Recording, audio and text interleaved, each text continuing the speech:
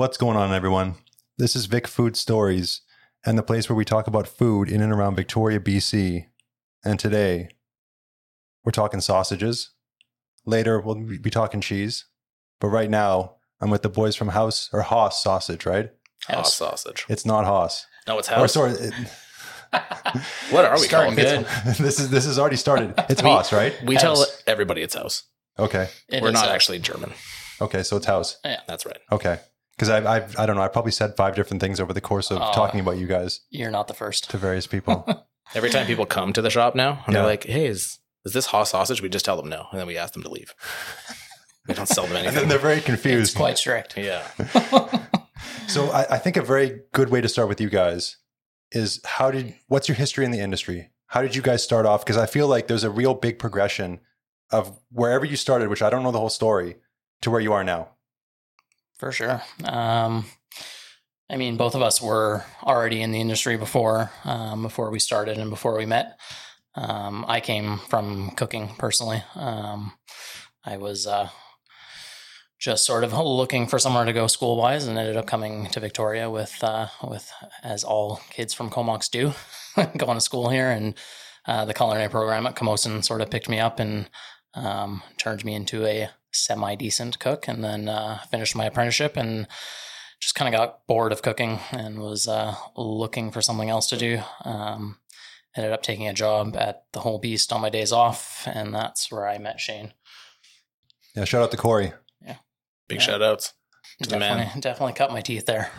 So that's how this all started for you. I had my chef that I was working under was a Swiss German chef, so I started learning some charcuterie there and doing some sausage making, some charcuterie, and some curing processes over there, but on a very small scale. Okay. Um, And Shane? I was an exceptionally poor student, so instead of joining the army, I became a meat cutter for a grocery store. Really? Yeah, I was just not like a very good student in high school. Okay, And yeah. I liked being around food. So I got like a job close to my house cutting fish actually. And I decided that was awful. I was like pretty decent at it, but nobody wants to be your friend if you're a fish cutter. And the butchers were like way cooler. So I took a job like cleaning the meat room basically after hours, and they gave me like an apprenticeship, and I think I was 19 when I took it. And then, I did that for a couple of years too. Kind of the same story as Kyle. I like finished my apprenticeship basically like through a grocery store program. And I was like, I've had enough of that. I wanted to go and like I wanted to like see whole animals and do some real butchery. And so I actually applied at the Village Butcher, and they turned me down. They were like, we don't really hire like grocery store guys. And Corey on the other side was like, no, I need a meat cutter. Like, come on in.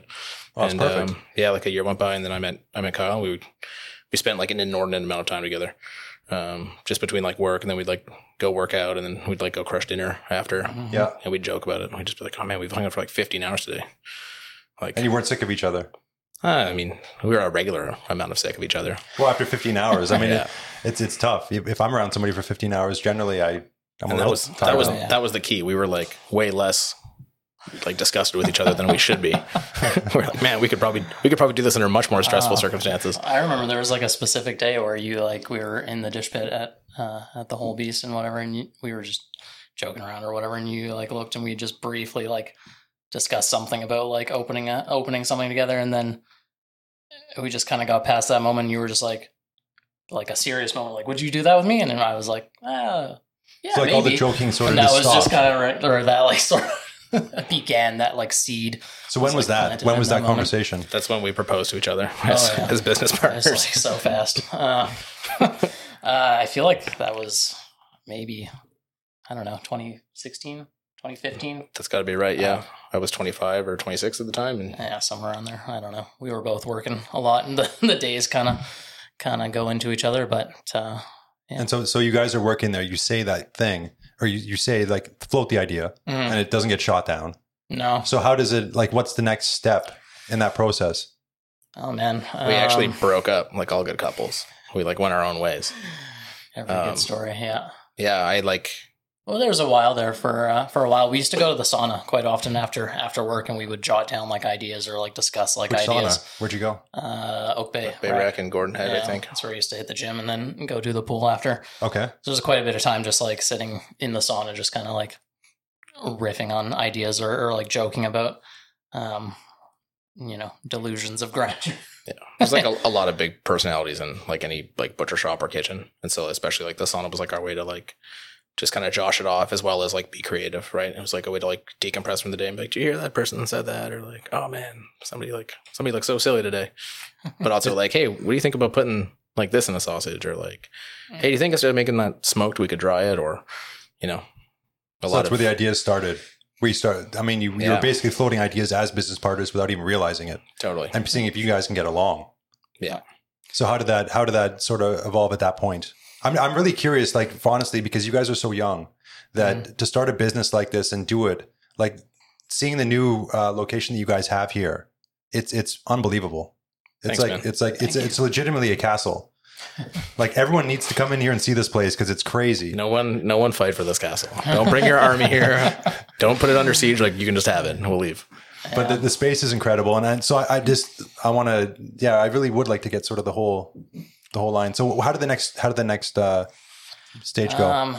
So, we both actually ended up leaving the Whole Beast right around the same time. They had a big staff turnover there. Both of us, like Shane said, we had our little breakup, not friend-wise or disgruntled-wise, but we definitely separated paths for a while. And then you went over and cooked at the Livet, right? That was what you did. And then, I only went to the Livet once. I made it in one time. I enjoyed it, but it was right when it opened, I think. Yeah. So I was friends with the chef at Stage at the time who became the chef at the Livet, and he offered me a job like cooking grill, which was like I was like really fascinated with how kitchens worked. And I'd grown up cooking, but I was not by any means a professional cook. And there was like a wealth, like an ocean of difference between like making food taste good and cooking professionally. And I had a lot to learn, like a ton. I still do. But trust me, I made breakfast for like the first time the other day ever, like a proper breakfast, and it turned out edible. Did you use? I used your guys' bacon. Did you like and that? The sausage? Oh yeah, it was incredible. Awesome, man. Thanks. Yeah, no, it was really good. Nice. And then Kyle went the other way. Yeah. Well, then when you were working at the Livet, we can just like briefly just chat about when we got into like Esquimalt, I guess. Totally. I went back again and was working back at the place where I did my apprenticeship under the chef there. He needed a sous. So I just kind of backtracked and went back into a little bit of a leadership role there for a summer. But again, just kind of got quite bored of cooking quite quickly. And so I think Shane actually had the first queue that he had been digging around and had lined up like a possibility at Esquimalt Farmers Market for us to maybe jump in and do something, have a stall there. We had some friends at the time that owned a little bakery. They were a couple. Yeah. And Standard Pizza was running their pizzeria like 5 days a week. And at night we had a buddy and his wife who were like ex-bakers from Philippi, and they would go in and they would bake bread out of Standard Pizza at night. The oven would get crazy hot, and then they would throw loaves in throughout the night and then go to a farmer's market. And they had like a fair amount of success. And so we sat down and we bought them a beer, and we said like, you guys, you've kind of killed it. And we didn't really know anything about farmers markets. And we said like, we can definitely like do this thing. We have all the skills to make a really quality product, but like making the thing and then bringing it somewhere and selling it. And it was very different than bread. Like it was way riskier. It was way harder. There was a lot more for both of us to figure out. How do we keep it cold? Exactly. We're selling it in the sun. Because if you have too much stuff and you don't sell it, it goes bad a lot faster and there's less investment, right? Yeah. And the other big thing was like, how do we show it off? Because we make a really beautiful product, but everyone at that time that was like selling meat was selling it wrapped in paper. We didn't even know that we could make anything that looked nice back then. That's true, actually. we didn't even know what we were going to make. Yeah, we didn't even know what we were doing. It was hilarious. So yeah, I ended up like out of dumb luck just calling the woman, Katrina, who runs this Farmers Market. Like mad shout out. She's amazing. She's incredible. She does such a good job with that market. Yeah. And like straight up, I just lied to her.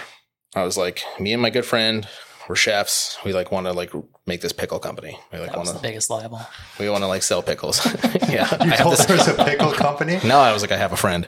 That was the lie. No, the chef part. Oh yeah, that too. There's like 5 lies in that sentence. And so she was like, oh, you guys are going to be the pickle guys. Like I used to be a pickle lady. I used to sell pickles, and like you guys you're like carrying my torch. And we were like, we sure are. We're going to make so many pickles. And we did. We did. We started making sauerkraut and kimchi in my basement like immediately. Yep. Yeah, you were that saying that happened. that's kimchi was like the first thing. Yeah. What do we do? We went and I mean, it was hilarious. I used to live in this like little basement apartment, and we had like a full like size meat slicer, and we used to just like shred cabbage like in the middle of the night, just like because we were both working still. I mean, It was neither of us insane. neither of us quit our jobs, and like I said, I was doing like a management position at a restaurant, and you were still at the Livet, or were you at Zambres then? I was at the Livet then. Yeah. But we were still like 5 days a week, and so we just decided that we were going to launch this in our off days, and so it was always like production at the middle of the night and just doing weird stuff. So how much sleep are you getting at that point? This was still pretty good when we were making man. kimchi. Looking back, it was so great, wasn't It it? was awesome.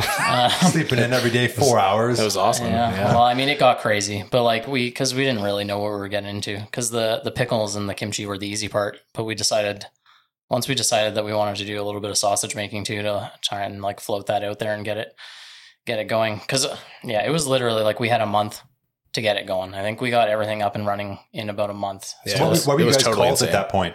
That was it. We had no name. We had nothing. Like all this stuff just came. Like we had to sit down and just make a company and try and get it going, and also start producing like the lacto pickles and everything that takes a little bit of time to ferment. Yeah. So like all these balls were kind of up in the air, and we were just So the pickle thing, doing our best. did you just make that up? No, so we knew how to do it, and we still do to this day. Like we make bombs. So before kimchi. you talked to her, you when the pickle thing, you already knew you could do that. we You were just knew we using could that do as- it. Okay. We knew we could sell it. There was another guy doing it. He did fairly well for himself. It's just also easy to get into the market that way. It's like a low risk item. Yeah. Whereas like to do the meat side, it takes quite a bit more on the VHA side, and all the we still had to get the pH testing and stuff done for the pickles, but it was just an easier avenue to sort of open the conversation, and then we took some liberties and We sort took, of got we in took a there. lot of liberties. So then when did meat enter the equation? How far into being at the market? Oh, immediately. Yeah, think? we just had to sort out a space. That was the big thing. Like we knew we could get away with the pickles kind of in my house and do some less risky stuff, but we weren't going to set up a butcher shop in my basement. So we found some space at Stage, using Stage at the middle of the night or after they were done service. We were allowed to go in there and start producing and doing some small scale stuff. So that's when it got really And what time was that insane. at? Well, I mean, Stage didn't close till 11 at Yeah. night, right? So both of us still working full time. I remember we used to start our shifts there at 11. I would get off at 8. I would try and go crush like 2-3 hours of sleep. Shit, I can't remember what schedule you I were think on, I was but it was like similar. similar. Yeah, we would literally like get off at 9 and like race home, like crush melatonin. 2 hours. Yeah, try and sleep, Good. and then we'd go and work all night. There were so many funny stories from that kitchen. Yeah, I mean, Like, what's the first one that pops to your mind?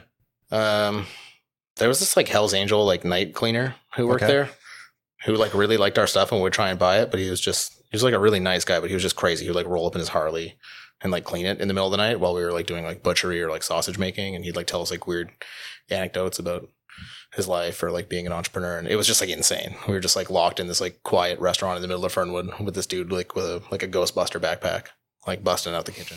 It was bizarre. I mean, it was also just space wise, like it was awesome because we were wide eyed and young and just stoked to be in a space. But I mean, I guess had you known everything you know now, you would have been more cautious or looked at it differently, do you think? You couldn't really be. We had to be. We were so reckless we because just had to go in there and do it. But it's just it was hot. It was we used to like use the downstairs of Stage, and I don't know if hardly anybody's been down there. I didn't but know if there was a downstairs. Yeah, if you're a cook, like their kitchen is a little hilarious. But it's quite hot downstairs, and so we were always downstairs trying to get sausage to come together. We used So inadvertently, you found another sauna. Yeah. And we were still sauning all the time back then when we had time to sauna. But the like kicker about all this is like we had the space to use, but no fridge space to store stuff. So we used to finish our production like tiny, just small amounts of production to begin with. But after it was all like done, we would have to like go and store it somewhere. And of course, like if we're talking about bus bins, like still big enough not to fit in a regular home size kitchen or anything. So, And how many days a week were you doing this? Because the market's on We started Thursdays. probably three or four. 2 or 3. I feel like Yeah. we were probably And trying that to was shove. that was the prep for the market every week. Yeah. Yeah, every week. We would finish, I think, Thursday mornings most times. Oh, yeah, Go home, always. sleep, and Yeah. then pack up. Yeah, because we both had Thursdays off. But Yeah, Used to take finish the- your story. This one's great. Used to take the like totes of sausage and have to like drive them to the restaurant that I was working at the golf course. My chef there was very kind to us and let us use the coolers that were in the offsite on the golf course there. They had a little shed set up for pop coolers and stuff, and we used to store the stuff there overnight, go back and get it when we needed to finish production. So there was just a lot of like back and forth. Just driving. Just load driving at like this 6 little in the Honda morning. Civic, bomb it out to Cordova Bay and like Yeah, I just remember a hide it in few the back times of a just restaurant. like rolling up, and the maintenance guys are just there, like, and they start quite early, right? They start their day at like 4 a.m. and I would just be driving up, like carrying crates of sausage across the parking lot. They'd be asking me what the hell I'm doing. Who are you? And then you guys evolved from stage, and then you went to another place, right? Yeah, we just went to their sister actually because it just ended up working out that way. That Livet had a little bit of extra space that we could. We kind of did the shiesty switch there. Yeah. And was that the For same sure. deal after they closed? You'd go in there? Yeah, exactly. We were in there like every once in a while in the morning, like trying to do a quick thing, but it really wasn't very often. They didn't have quite the same like late night schedule that stage had, so we were starting our days a little bit earlier there. So They it was had nicer. this insanely terrible staircase though. That was my favorite. We had butcher The one, shops the one that you essentially go up like at the front? yeah. So like our butcher shops were like in our car basically.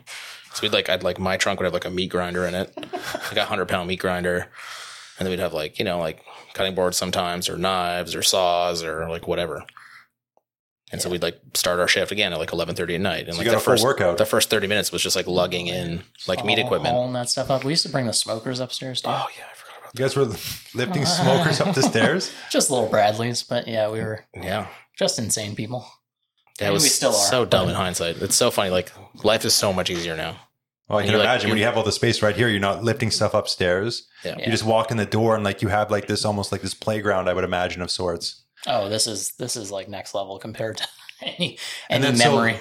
The only kitchen I saw you guys at was the Prima Strada, Mhm. that kitchen there. So yeah, early into the second or at the end of the first year, I think, basically. Yeah, somewhere around there. Yeah, we were friends with like a local forager, and we had both done some work for Franz de Somme, who's their like executive chef or chef de cuisine, and they had some space to rent in their prep kitchen. So they had a full walk-in, and it was the same deal. They're like, we have guys in there during the day.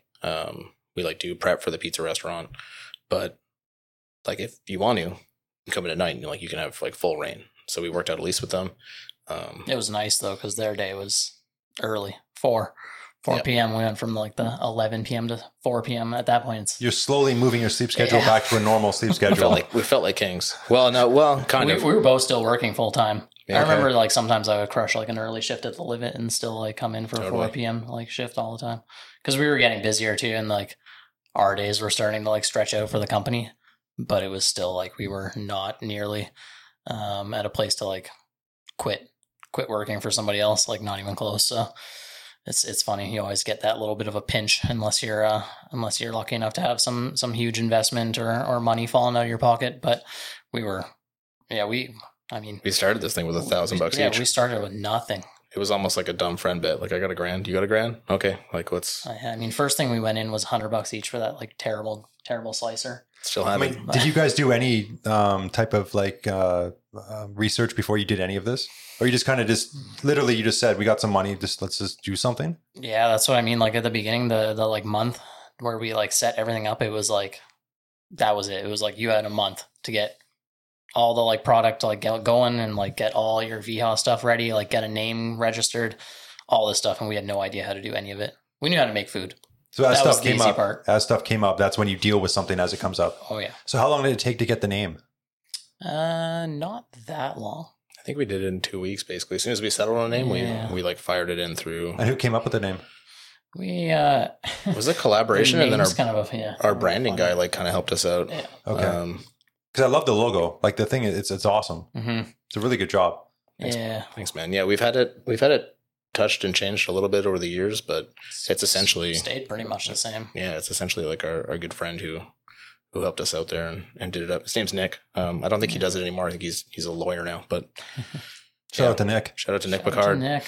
And when you started this, did you have any expectations at all of what could become or what you were hoping for? We're crazy competitive, like not only with each other, but like we are also like a little jaded, right? Like every job you leave, you kind of look back at and you're like, oh, like I could have done this better. I could have done that better. And you don't realize how much your bosses at the time or your managers are doing behind the scenes. I think there was like a lot of like drive for creativity where I don't think a lot of it is kind of weird. I mean, we have a different approach than most butcher shops. Most butcher shops are very focused on meat cutting and just the aspect of that and getting everything like clean and proper, whereas you don't generally have like a full sort of like cooking background attached to it. And I think both of us wanted to sort of get into something that was a little bit more combined of both, since we both had interest in both sides of those two things. And so what are you guys doing now that sort of takes that cooking background into consideration?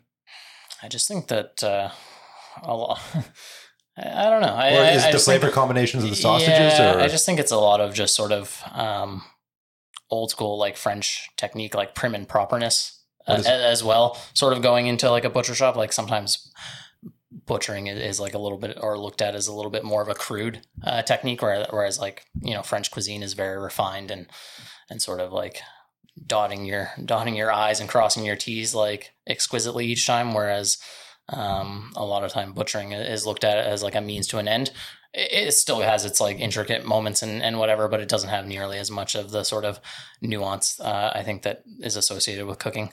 I watched a video once of a guy that broke down an entire animal on YouTube, and he did it very, very elegantly, sort of like you're saying. And he very well spoken, and the way he cut all the pieces and sort of laid everything out, and it was all clean. It was really interesting to see how this is all done, because there's the cuts of an animal are like, there's a lot.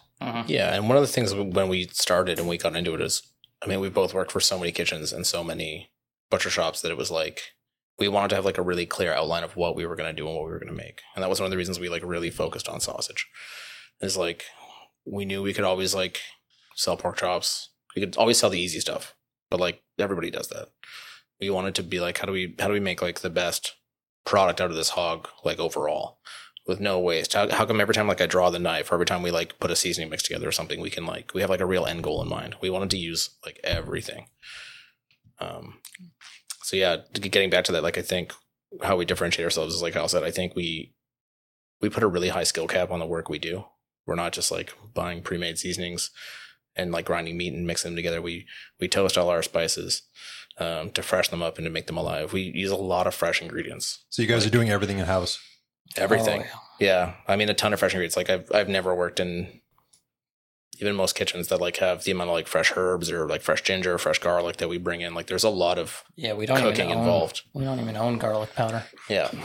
we won't even use it. I know. I saw that tray downstairs, all the garlic sitting there. Yeah. No. That's the way to do it. Well, it's hard, but it speaks for itself. Yeah. And we knew that if we like made a product that we could say is like, this is the Rolls Royce, or this is the you know, the super high end, that we could in the end term charge something. We could buy the best hogs, we could do the best job we could like find the best ingredients we could, and we could make something that we like were really proud of it and that we thought was really special. I mean, it's kind of like you were saying too. I mean, the grass is always greener when you're working somewhere, but as well, like Shane said, we're both pretty competitive. We didn't want to make like the second or the third best sausage in the city. Also, like out of the gate, like the comparison or like the standard that we were used to was already like, you know, what's considered to be some of the best places in town, and we set out like trying to beat already what was considered the best. So the bar it wasn't like we were sitting there like trying to beat grocery stores or anything. Like we were already in the boutique butcher scene and like trying to outdo that competition. So like the drive was there to like do something. Yeah, there was a little bit apt. No malice or anything. No, of course, but using it as fuel, right? Yeah, we're just competitive. Yeah, and it was like, and even with each other, I mean, yeah, like we just, you know, we season really aggressively all the time. Like it'll be funny. Like we'll produce something that 90% of the people will be like, this is great, you could serve this. And we'll be like, oh, a little more salt. Like how far can you push it? Like, I mean, adjust everything. Yeah, like we're like crazy to the nth degree. I feel like that was me with the first podcast I did, where I was trying to EQ my voice. And I started to, like, almost like if somebody saw what I was doing, they'd think, why are you wasting all this time? And I don't know. It's just something I was doing. Yeah. But if you're passionate about it, right? Yeah. it's never a waste if you're No, if I wanna learn if you have stuff. if you have an end goal and like you're getting there, then So have you found that like with the seasoning and all that over time that it's gotten easier where you can get right closer to that spot where you want to be? Well, I mean, I've come like a long way in the last few years, like as a cook personally. I mean, So that's made it easier. And I know Sorry. you've grown as like a business person and as a cook and as a butcher, like I mean, by as business people, we And you guys don't work anywhere else now. This is it for you guys, right? this is it. Yeah, congratulations. That's awesome. Thanks, you. man. Yeah. Yeah, we did the grind for a long time. I think I worked 2 jobs for a good like 3-year period there, yeah. and that was like a 7 days a week for 3 years. And Shane did something similar. And I think I did 2.5 basically. Yeah. this is a lot with a lot of intermittent work. stages. So do you guys cook on like your free time a lot? Um, Or not- how are you progressing? Because you're saying you progressed as a cook. I'm wondering how you're doing that now. I think when you work with somebody who you have a lot of respect for and you work those crazy hours, right? Like, I don't think Kyle ever wants to lose to me or on the other hand, like slight me. And I never want to do the same to him. So you're kind of throwing each other into this like crazy end zone, right? Where you're just like, man, like I gotta try and like blow this guy's socks off all the time. And I know he's a critic, right? Like I know like, he's not going to get excited about something that like everybody else is. Yeah. Right. Yeah. even when we eat stuff that we've already like made over and over again, I'm never like quite happy with it, but that's just like a personal weird thing. You get jaded the other way, right? Like people eat your food and they're just like, this is really good. And you're just like, it's fine. Like, don't say it's like the emperor wears no You start clothes, right? downplaying it a little bit. Oh, all the time. Do you actually vocalize that or do you keep it inside? No, I mean, you have to give it back to them. You have to be like, these are the people that like give us a reason to be here and do what we do. Oh, no, of course. You have to like be so like thankful. You can't. But your outwardness, like you're not saying in your head, you're saying the part about it being like, it's okay, right? Yeah. You're not as excited as the person is necessarily because you've got this idea in your head. Well, But it just we have this old joke that like if you work in any restaurant or you work in any butcher shop, like you ruin that restaurant for yourself, right? Like you see all the stuff that like in hindsight you're like, oh, what a hack, or like why'd they do it that way? Even in like in your own work, right? Like you look at like every great artist or singer songwriter. Well, or I think anything. it's like anything. None of them like them. None of them like their own work, but they can all look back and say like, oh, like this is where I was and this is why I did that, and like it helped at the time, or I was proud at the time, and then I had to like keep pushing, or I had to go somewhere else. I mean, it's also just hilarious to look at like what we used to make at the bottom of the stage and like what we make now. It's like leagues above like quality that we used to do. And do you feel any differently now than you did at that time when you're making the stuff beneath stage? Like, do you feel the exact same way about what you're making? No. Do you know what I mean? Well, it's hard. Some of the standards Yeah. go up, I think, because we have way better equipment. Like there was more leeway back then when you were like, okay, like we don't have a sausage mixer. We have this like weird dough mixer. We used to hand mix everything for years. Hand mix. We'd fill garbage bags, clean garbage bags full of ice and lay them on stainless steel tables. Yeah. Because the downstairs was so hot. And we try and get the tables like super cold. And then we'd like have the meat in the fridge, sometimes with bags of ice on it. And you'd run it out, dump it on, and dump your seasoning and sit there and like we just pound it out. We'd be like, Not exhausted, like easy taking work, turns. Yeah. It was Did you horrible. record any of that footage of you guys doing this? No, I mean, we already worked like 8 hours, like we had said. It's like 4 a.m. Yeah, you're just trying to bang it out And and it's make something hot. awesome. Yeah, it Just was like sweating. It was fucking awful, to tell you the truth. There's so many times I just look back and was like, we were so dumb. Like, how did we get here? I mean, we would do that, and then we would like go and like take it outside and like alley and just like sit there and wait for stuff to smoke. I mean, we slept at stage so many times. Yeah. Really? Oh yeah, just Kyle would get like the nice bed for himself. He would like a true chef. He would like make himself. Like you get like a table and a chair. You're the bed maker with the like chairs like lengthened out. I like remember one time I saw Shane. He was just like, I think I sent it to Clark actually. That's hilarious. I just had scoped a picture of him where he had just like sort of his bed had slowly, his 2 chairs of a bed had slowly sort of like separated, and there's like doom was inevitable, but when was it coming that he would slide? And it happened. I can't even remember. I was probably so tired I just like fell asleep anyway. Okay. You would pass out with your like a school child, like cross arms, head down on the desk, and I would like lay on the floor. Or like lay on a bunch of chairs like a suspension bridge. Yeah. And we would try and crush like 2 hours between like 4 and 6 in the morning. We'd like put sausage in and try and smoke it. And we were both so bad we'd just like go for a nap. And then you would go back to your full-time, like your regular job. Oh, we'd go home at like 7 in the morning, or we'd go and like drive sausage to our secret like fridge lair. And then we'd go home and like sleep for 3 or 4 hours and then go back to work and do it again. So this place is the non-secret fridge lair. No. This is legit. Yeah. Yeah. I mean, it's not like only until recently, even when we were at Prima, we had like a lot of space and fridge space, but we did not have like freezer space there to like store. So even then we were doing like a lot of storing like offsite and still lugging like tons of product around just out of like necessity. That's why we're so handsome. It's insane to think like the amount of like pounds that we've just like carried. How many do you think? Oh, just like thousands. Yeah, like from like a table to your car and then into a freezer or like into a fridge. It's gotta be like 10,000 pounds each. Yeah. Just I don't want to think about it. Yeah, That's a good workout. it was nuts. But like looking at the space now that you have here, like this building is crazy town to me. Like it's so like I don't know all the things about all the stuff that you guys do and what goes into what you make. But I can imagine that having all the space here and all the different freezers and all the different things you have, it must sort of be like a playground in a way.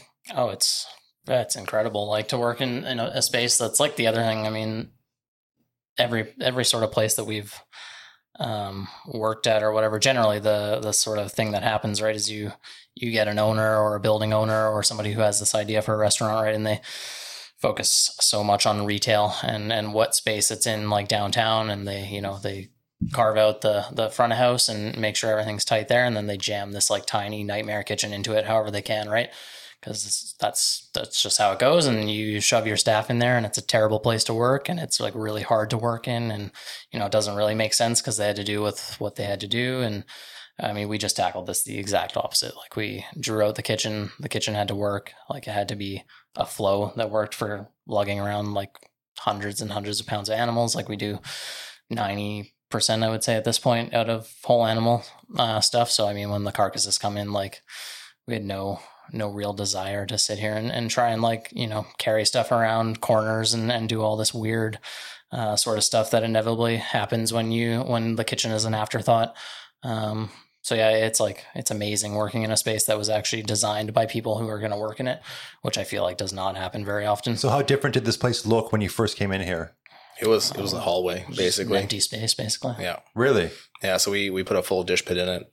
The hoods were existing, which is why we took the space. We had to remediate the hoods and bring them up to code. We had to put a full walk-in cooler in. What else did we do? Was this upstairs here? We put this insane grease trap in. Upstairs was here, but it looked much different. It didn't have all this setup behind you and stuff like that. But because for people that haven't been up here, there's what type of cooler is back there? It's our dry curing cooler. Oh, dry curing. Okay, Yeah. So there is a cooler up here, and you guys put that room in, right? Yeah. That wasn't here. This was just an open space. Oh, we had to demo this. This was like carpeted, and it was a nightmare. Yeah. Like we tore all the carpets out and like busted a bunch of walls out, and then we had like some carpenter friends of ours come in and frame it and build it. And so we had an HVAC specialist come in, and we told them like the parameters of like what the room needed to do, like the humidity it needed to keep and the temperature and how air needed to move. And we got lucky. We got like a dream team of guys that really put in a lot more time than was warranted. Yeah. And you now have air conditioning. Oh man, we're the only kitchen, I think, maybe in Only like kitchen Victoria, I've ever worked Vancouver in. with air conditioning. It's insane. So do you feel like this is like the exact space that you would want if you could design anything? This is like as close as you're going to get to that. No, I mean, because we're never happy with our work, right? We just It's hard. I mean, it's just like you always have to do a little bit of concession, right? I mean, we're of course. we're like on a main like vein into downtown. Like if we were to go and set this up in the middle of Saanich and drive for 30 minutes every day to get out to work, we would just be in some sick warehouse, and it would be open and super cheap and easy, and it wouldn't be as small. Like not that it's small, but it's we're I feel like you guys probably have a lot of room for expansion here, right? ideally, yeah, we'd like to be here. I mean, we'd like to probably have this space forever, but we'd like to run, I think, the retail here for at least 5 years or something. yeah. We'll see what happens If not with- indefinitely. It's hard to with the say. new world. Yeah. What's going on outside, but I can't imagine how much of a challenge that must have been. Like come March, and had you guys signed the lease for this place at that point? Oh yeah, So you have- they were already deep into construction. Like Our build out took about a year. Oh, really? Yeah. So we sat on this thing, and I mean, Victoria's like, it's not a kind place to tenants, right? I know it's not a kind place to landlords either. So yeah, I mean, we paid for this. That was like one of the biggest challenges we had. I mean, we weren't. So you were paying for this space for a year or something? for a year, yeah. And on top of that, putting in money into Well, we were paying, everything going on. We were paying rent with Prima, and they were great. We were paying rent here to try and build this place. We weren't paying ourselves anything, and we weren't really working. No, yeah, We were a hard year. just burning the candle on like all ends, and hoping that it was going to come together in time. And then, and then COVID hits. Yeah.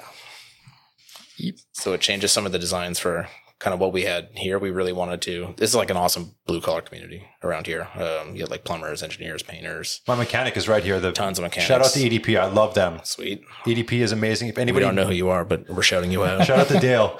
If anybody Yeah, needs Dale. automotive Big work, Dale. my dad used to work there for many years. Nice. Go to EDP if you need automotive work. Sorry, go ahead. Go to ADP. All good.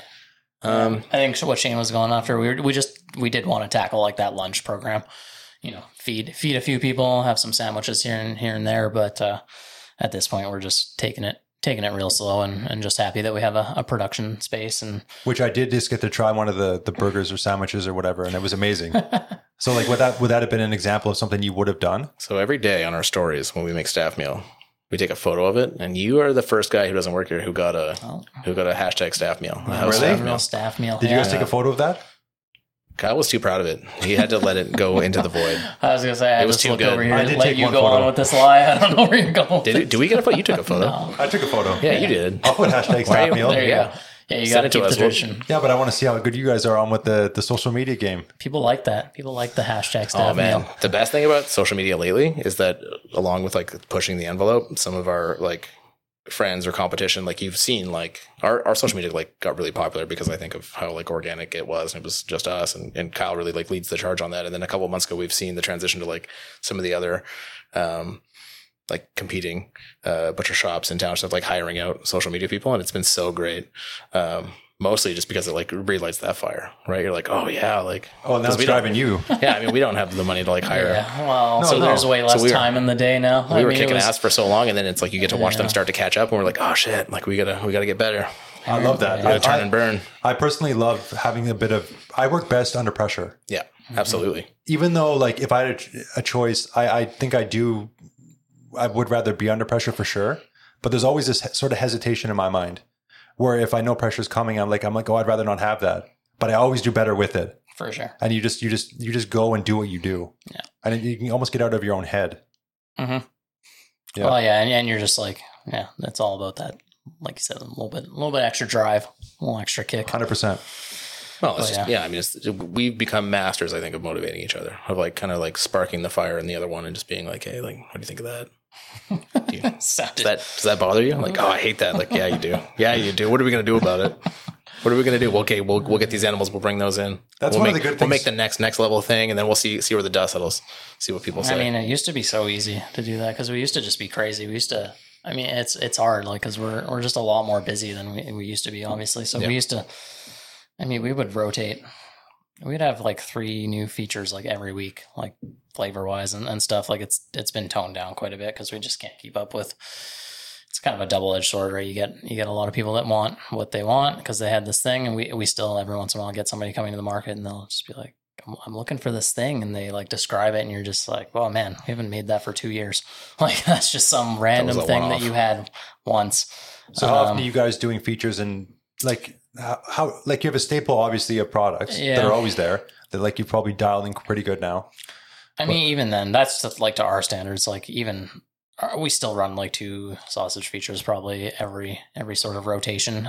But it used to be just a lot more weekly, a lot more like of an organic mix of sort of just creativity Yeah. going into it. But we had to sort of dial it into our strongest flavors. But that was a nice like adjusting time there because Shane just took our recipe book apart a little bit a couple months ago. But I mean, we had like approaching on like 70 probably recipes in there, just like, Oh, really? just silly. And you're going to have somebody that's going to love every single one of those. So probably everyone's come up and saying, "Hey, can you do this one? Can you do that one?" Yeah. And we were just scared that we had people that were just in it for the ride, right? And they're like, what are they going to do next weekend? Oh, like, we definitely had some people like we that. really didn't want to lose those, and so we make that conscious effort to like not only make like this roster of stuff that is good that we're really proud of, but like you have to. Yeah, like I can think of 3 customers every week that just come up here and like, what's new? Like I've eaten everything. Like what do you That's guys what they got want. going? And you're just like, oh Or man, it's still the opposite, right? Like we get the question for Korean so often. yeah. It's just like you knock something out of the park and then like people really want you to bring it back. And then you got to make the choice if you're going to make that like a staple thing. Yeah. Well, especially like that sausage in particular was awesome. It was really good, but it had So what was it had in a that? technical flaw. It was just a It's just like a kimchi basically. And you guys are doing the kimchi in-house. Yeah. Well, I That mean, kimchi's nice. It's like it's not too spicy. It's like that stuff was amazing. It's pretty hard, pretty sour. Like It's really got a good, pretty yeah. strong ferment. Yeah. it's also a little bit more ginger forward than most kimchis, which I think helps a lot with. Totally. I felt that it was very balanced. Is the way I would describe We it. get crazy reviews from people that have spent time in Korea, people that are just kimchi fans, people that are from bigger cities, people from like Seattle or Toronto that, you know, are like have a lot more exposure to foreign food or dare I say like more authentic. And while I wouldn't say that our kimchi is very authentic as far as it's like a Korean kimchi goes, like the processes are. I mean, we're buying vegetables. We make the seasoning sauce from chilies and fish sauce and See our the crocs over puree. there. And We still use like big old ceramic crocs. we ferment like old school. We don't bury them, but I mean, we do everything else like by the book. And what's the flaw you're talking about? In that sausage particularly, there's like a problem with some of the enzyme that's in the kimchi that's like kind of notorious for fermenting it, and then the texture of that sausage at the end. And no one's ever really reported it or notices it, but it goes back to us just being like, man, it's not Super right. picky. It was just breaking down the casings a little bit too much. We're having a little bit of trouble there with the casings being the fish sauce. Would that only be an issue if you had it for quite a while, No, that's what was shocking is we or were like finding, right away? Yeah, we were finding that it was like it would really weaken the sausage casing. So when you went to go cook it, the sausage could break up. So if you're like putting it in like a fried rice or a dish, it didn't matter. But if you wanted it, it was an awesome like hoagie, like on a bun. And we never had anybody complain or anything, but we just weren't happy with kind of the snap and the twang and how the dog came out at the end. And so we like took it off, and yeah, we've heard like just outcries for that sauce. So we have to fix it, but we're just so busy. I mean, that's also kind of like goes back to it is funny, but like I feel like you guys should have some exclusive deal with like an exclusive bun and have like the most insane hot dog in the city. I mean, we have some the most we have insane some hot dog in the ideas city. for- No, but like something, but Yeah. something somebody can really. Get. I mean, you guys aren't serving food here, so are you able to do that if you wanted to? Yeah, I mean, we do wholesale to basically anybody that wants it, but I mean, it's just hard. But like, if you were making sandwiches, are you licensed to be able to do that? oh yeah, You can do that. Okay. Yeah. Yeah, I mean, we would have to do a little bit of a touch up probably for the front of house and getting things dialed into like the new regulations just to do take and go food. Sure. Whereas like right now we're set up for how it is, and we don't really have to adjust that much. But to do the more hot server like food to go, I think we would have to do a little bit of adjusting downstairs. But Because what are the different products you guys have right now? Oh, do you want all 250 of them? You got 250 different things? No, but we have a lot. It's absurd. Yeah, every market we probably bring a good selection of like 30 to 40 products with us. Because I would love to touch on the bake stuff. Sure. Yeah, let's talk about it. Yeah, those tarts. For sure. Those tarts are something special. You love those tarts. Yeah. What do you often say about them? What, they fuck? Oh, that's what I wanted to hear. Yeah, they do. You heard it They're here good. first. They're good. You heard it. You heard it here Yeah, first, right. folks. Them tarts, they do what you like. But the bacon in there, it just it's like smoked bacon, right? So Yeah. it gets back to like kind of what we were saying earlier. It was like every knife stroke is supposed to have this purpose, and so we have more equipment. We can make more stuff. We bought an oven. We got this big smoker, and for years we'd bang on people's doors and be like, "Do you want to like run a deep fryer with lard, or do you want to like run?" We have a soap maker who makes soap out of it. It's amazing soap. But everybody was always, nobody will buy lard pastry, or like nobody's going to buy pig soap, and we were like, that doesn't make any sense. Even like back in the day, like you'd grow a hog to like grease your tractor or something. Like you needed fat. All English pastry is based out of pork lard, and so when we finally had a space that was our own, we have a really good friend who was like kind of looking for a gig at the time, and we like kind of worked out a deal where she would come in and bake for us essentially. And what's her name? We had all. Her name's Courtney. She's rad. Shout out to her. She's the pastry chef at Courtney Room. Awesome. But we had all these ideas to get this program going, but not exactly the. I mean, I did some pastry work when I was in school, but very, very limited. And, So you guys- and Shane's like more of a bread maker than a pastry person.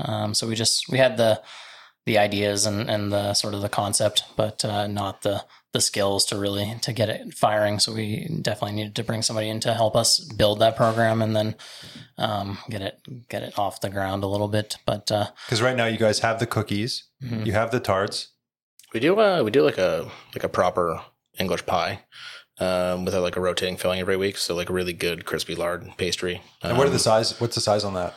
It's hard to say. I don't know if I've ever weighed one actually, But they're like the diameter. probably about 130 grams for a Somewhere little like hand pie. right in between like a what I would say is like a meal size and like just above like a snack size. Okay, I don't think I've ever noticed that. They're like the same size as the tarts basically, but Okay. but a little heftier because they're filled and they have a cap. But that tart is just the texture to it's amazing. So yeah, the you had the idea for that basically. It's Yeah, it was going to be right before COVID hit. We had this another shout out to Brian at the Courtney Room chef there and Chris. Actually, kind of funny. Chris did a stage with us at Whole Beast. That's how we met him. So he worked with us way back in the day. But both those guys over there that are running the Courtney Room are good friends. They've been nothing but helpful to us over the years with different random projects and stuff. And so we had this idea where we wanted to do a dinner or a co-op dinner, and they offered to team up with us and do a little bit of a long table format dinner or like a seated plated dinner there. But that was supposed to be on March 29th. So that did not happen. But we had this menu, and the end part of the menu was like a traditional like Montreal like tarte au sucre, and I just had this idea where I knew I wanted it to be a bacon or like a smoky crust. I didn't really know how it was going to happen or what the sort of process was, but they had made a mock-up of it for that dinner, and we had gone and tasted it, and it was quite good. So yeah, she knocked it out of the park. Yeah, That's like we knew that we wanted that. it's the best sugar pie around. as part of the. So ridiculous. I mean, like I'm a cookie monster, so I think my first thing was I went for the cookie, but then I'm like, oh, I'll try the tart too. Yeah. But now I'm happy just to get the tart. yeah. It's almost too much. I think the Like tart's it's a lot. the best thing that we make. yeah, Or the best like baked good for sure. yeah. It's Because what other baked stuff do you have? Right now we have a Well, fairly here- static line. Here's a question: you guys got pizza pops? oh yeah. You know it. Because since COVID hit, I've eaten an ungodly amount of like pizza pops. Yeah, we're trying to bring you that ethical pizza pop, dog. I That know. pizza I pop need you to can feel try good one of these about. things. They're awesome. Yeah. Yeah. Is this like an all the time thing, or was it a feature? Or We've got a fair amount made. I think we'll run them. we We'll run them like- until people get sick of them. Yeah, we have them most of the time. and do you have different flavors, or is it just the one? Original. At the moment, it's just pepperoni bacon. Yeah. And that's kind of the Okay. one. But we'll move into like a salami one or something like And that. how many different cheeses do you have in there? It's just one. Okay. We it was funny. The first time I made the filling, it looks so much like pizza pop filling. It's just uncanny. Yeah, we just kept joking about it. Uh, We're just like this looks so much like a Yeah. pizza pop. we actually use curd. Curds is And the, was that is the the, cheese that's in there. Oh, really? Yeah, And where do you well- get the curds from? We kind of just go anywhere for that. I mean, we do really like Halt Whistles curds. So Halt Whistle is Yeah. amazing. yeah, when we can do that, we do that avenue. Other than just picking up cheese for our staff meals, we always have a few Halt Whistle things in the fridge, mostly just for our own sandwiches. Those guys but are full on amazing. But yeah, curds we just look for like French Canadian. Yeah. Cheese curds. anything kind of standard. Some squeaky and good. I used to love the cheese curds at Root Cellar. They started importing them like a year or two ago, and I first discovered them, and then they didn't have them all the time. I haven't been in there recently to see if they're still there, but then they started getting them more regularly, and that was like a staple in my quinoa salad. Cool. Mhm. Those cheese curds when you heat them up and they melt a little bit. Yeah. Oh, it was just I always amazing. microwave my salad too. I'm glad that we can bond over that. No lettuce. What? The salad has no lettuce. Yeah, I go kale too. Okay. Steam it up with that cheese. Yeah, I I'll just do anything. just like the property of curd. It's just like we use it in a few sausages too, just because it has that. You can get it really hot and it doesn't like disappear. It has that like melty sort Yeah. of cheese texture, no matter what you throw at it, whether you're hot, on a charcoal grill, just like destroying it with heat, or if you're like being a little more gentle. It doesn't. Like a lot of people do like the cheddar smoky or whatever, but I just personally I can't stand when you like cut open a sausage and it's just like you get this hole because there was cheese there obviously, right? But it kind of like melted away. Well, there's a challenge. Yeah. Make it so it doesn't melt away. Yeah, There it How do you is. guys do that? that's why we use curd. We look for It's curd sturdy. or other cheeses that like you can abuse. I we think look for this should be the cheese. challenge for you guys. Make it cheese smoky, that cheese stays in there somehow. We have a couple like pretty rad. Like we have a jalapeno cheddar smoky that we bring back every once in a while. That's like insane. Most of the Really? time we just Yeah. shred it. Okay, let me know when you have that. I'm going to buy some. Okay. I want to try that. Yeah. Comes every once in a while. So do you have plans for other baked goods coming up? I don't think we have anything on the docket immediately. At the moment, we're just trying to get through summer. Yeah. I'm not gonna lie, we're pretty in over our head every week, just trying to get markets stocked. How many markets do you guys at? Just 2 this year. Esquimalt on Thursdays and Saturday on Moss Street. Yeah. You guys are over always by the Mile Zero there. Yeah. Exactly. Shout out to Mile Zero. These guys are the best. They also just opened up a location. Exactly. So come get your sausages and then take a hike down there and get a coffee. I want to go down there and check them out. You can double dip. You can get a pepperoni here and you can get a pepperoni there. Watch out for the secret coffee pepperoni that's coming to them. We just talked about doing a might collab be today. A mocha pepperoni. Oh, yes. Talked about that today. Yep. So it's an exclusive. Do you know a timeline on that maybe? Give us a few weeks. Yeah. We don't like to shoot ourselves in the foot. We got to make it and realize it's terrible, make fun of each other, go back to the drawing board. Recipe. We have that's like one of our more like exclusive, or not exclusive, but just like a variety that nobody else does. We do like a mocha chorizo. So like the bones are already there. We just need to adapt it into a stick for them. And what other partnerships do you guys have? Because you work with a lot of different people. Yeah. Yeah, before we get too into it, I guess I should say, like, on the COVID term, like, thanks so much to all of our customers. I mean, we were really scared in March when everything shut down, because we were doing about like 60-40, like a ton of wholesale. And then the markets were like kind of keeping us going through the winter. Also, yeah, before you move on, like shout out to Kyle too at Moss Street. Oh my God. I mean, Katrina's awesome too, but like Esquimalt had a little bit of a buffer. They got those few weeks to sort themselves. Like Kyle and the Moss Street team, like they were in the thick of it. They paved the way. pivoted. I love that they're down at that other field now. Yeah. That they expanded like that. Yeah. Well, and they tried to shut him down. Really? Yeah, They full on hard. like they tried to shut that down, and Kyle was like, we I will prove to you that we are safer than a grocery store, and that this is like an essential service, like a really essential service.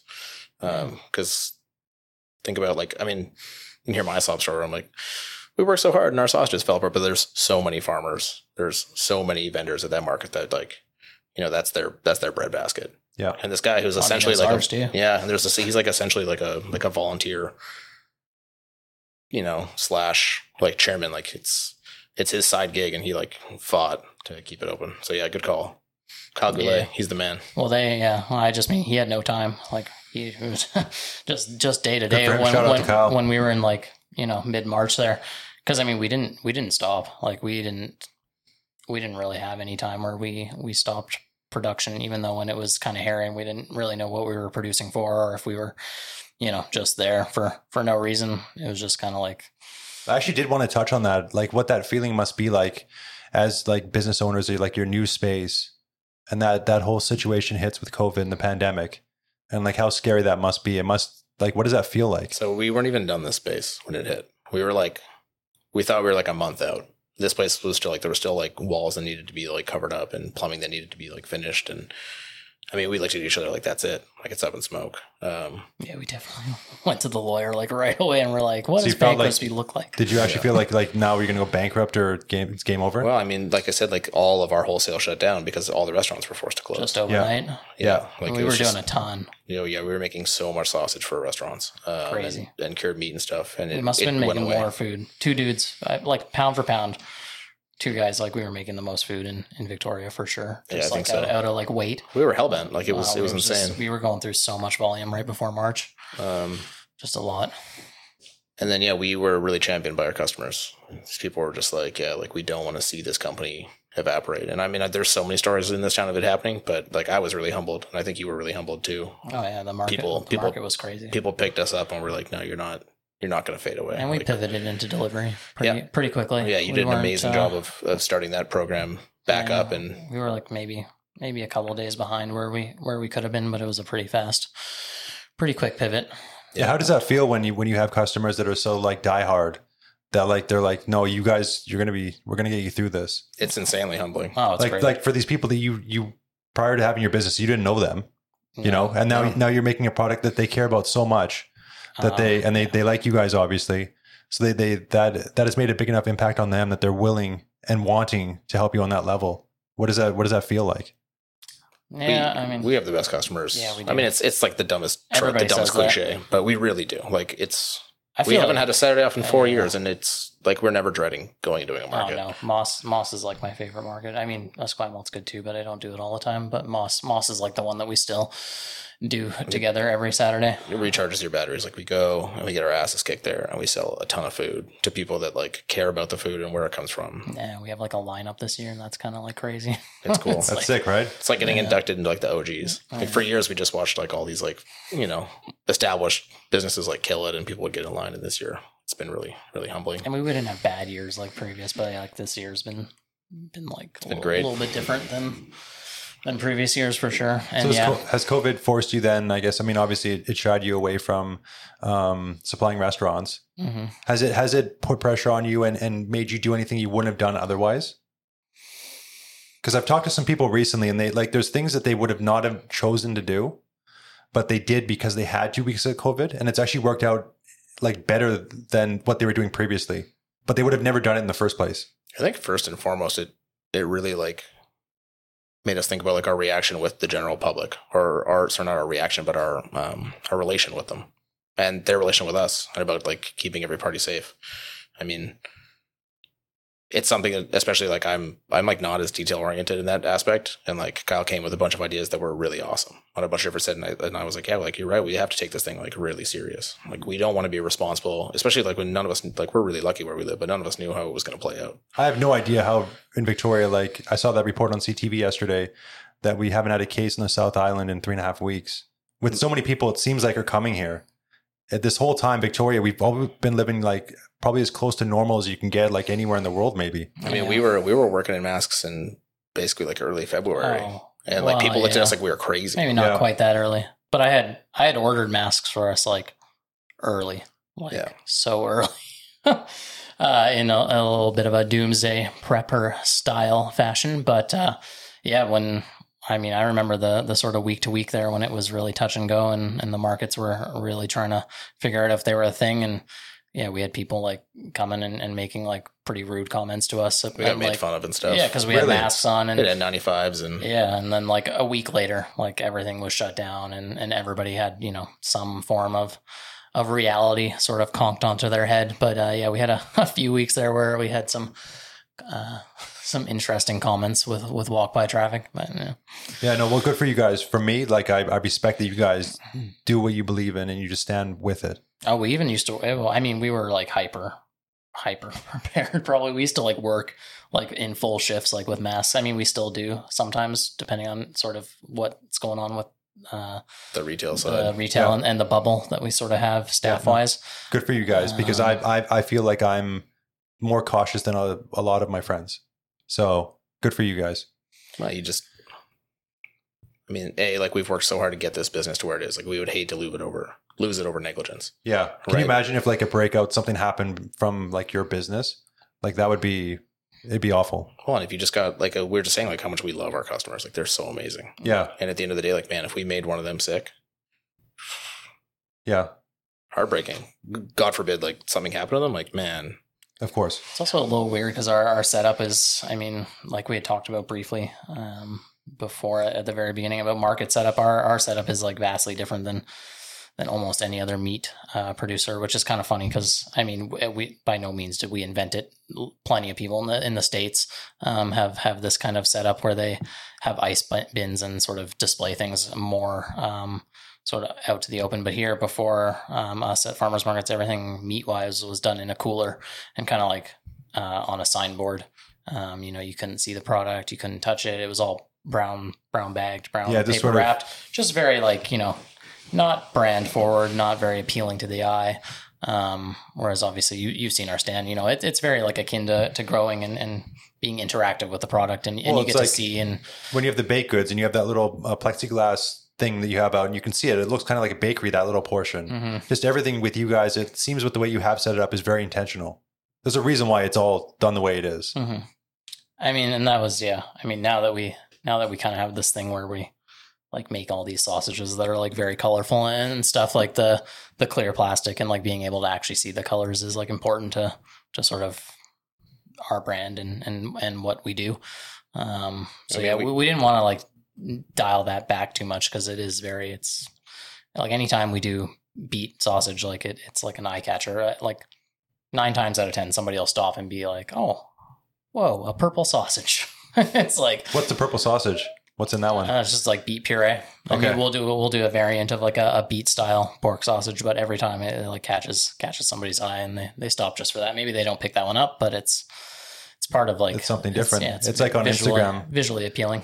I saw a Machosen Farms, shout out to Fiona, but she posted up a photo of these blue potatoes, Mm-hmm. like deep, Yeah, dark blue. Russian blues. And it was, I haven't seen anything like that. Yeah. So it's like, it catches your eye and it's just something different. Yeah. And of course, when in her description, she put it's like, it's sort of a silky texture or something to that. So even the texture is different. Mm-hmm. Yeah, I mean, you want to be, especially if you're going to go to something like the Moss Street Market and spend your money there, like you really need to like be engaged, right? Like you can go get potatoes anywhere. You can go get sausages anywhere. Well, the thing So about why are now you going to get out of too, bed on your Saturday morning and go? Like you're going to go because you like believe in those people. You think that like they're growing the food or they're making the food and they're doing it like with intention, with reason. They're trying to like A, catch a hole in the market, B, hopefully create something like really sustainable and special, C, maybe pass some of that story or tradition. That market's incredible. Yeah. I mean, all the farmers markets we've done have been really incredible just by the nature of what they are. But that market is like, it's one of the best things to do in Victoria. If you don't have something to do on your Saturday morning, like get your best friend or your partner or your parents or whatever, and just go down there. Like you don't have to spend money. Just go for a walk. Like it's awesome. there's so many awesome people at that market. Yeah. All the vendors, like I know a fair amount there, and they're all amazing people. Mm-hmm. And I've gone probably about 4 or 5 weeks this year. Yeah, it's been really great. How has it been at the market not being able to give out samples? So we never really gave out Oh, yeah, that's right. samples. You guys never really did. We don't do that live. Yeah. I mean, we just, Would you have done the baked goods as a sample? Nope. I don't think so. No, we Okay. really stand by our stuff. I mean, if you don't like it, like we'll give you your money back Yeah. for real. Like we've always said that. Like we're not going to sell anything that we're not proud of. We're not going to sell anything it's like we were saying even with that sausage earlier. Like what's wrong with it? And like most people wouldn't even know. Most people don't know and they want it back. And we're But if just like, somebody came to you and was like adamant about something, then you guys would be like, okay. I think we've done 2 refunds in 5 years, maybe. You know, And the it classic just one. One's goes like back my to, bacon like, was kind of fatty, and we're just like, oh, it's bacon. Sorry. Yeah. I mean, Um, some people like there always is going to be someone who's totally unreasonable and you just can't win. Sure. That's always going to happen at some point. But Yeah, that's the cost of doing business, yeah, right? of course. Yeah. Yeah. Yeah, I don't know. We've had so few. little on the terms of complaints. I would say it's like within one hand, and that's like being honest. Yeah. I think maybe like three complaints probably over Ever. the last like Every 4 once in a years. while, yeah, we get people that are like, I love this sausage, but it's too spicy for me. And we're just like, well, you got to get Yeah, tougher. those don't count. You gotta get that. You gotta to get me, tougher. that doesn't count. Yeah, That's just that's a yeah. There's a difference between like it's technically wrong and you don't like it. And I'm just Exactly. like, I have no tolerance for you don't like it because we made this thing with intention and it's beautiful. It's hard.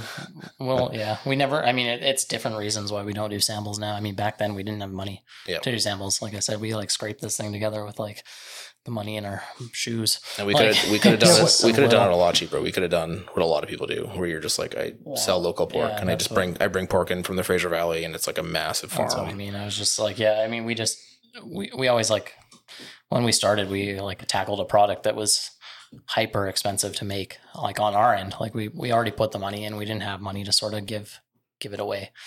We were already doing the thing, and when we started, we had like I said, we didn't know what we were doing business wise. We definitely spent the first summer like selling things way too cheap, not making any money.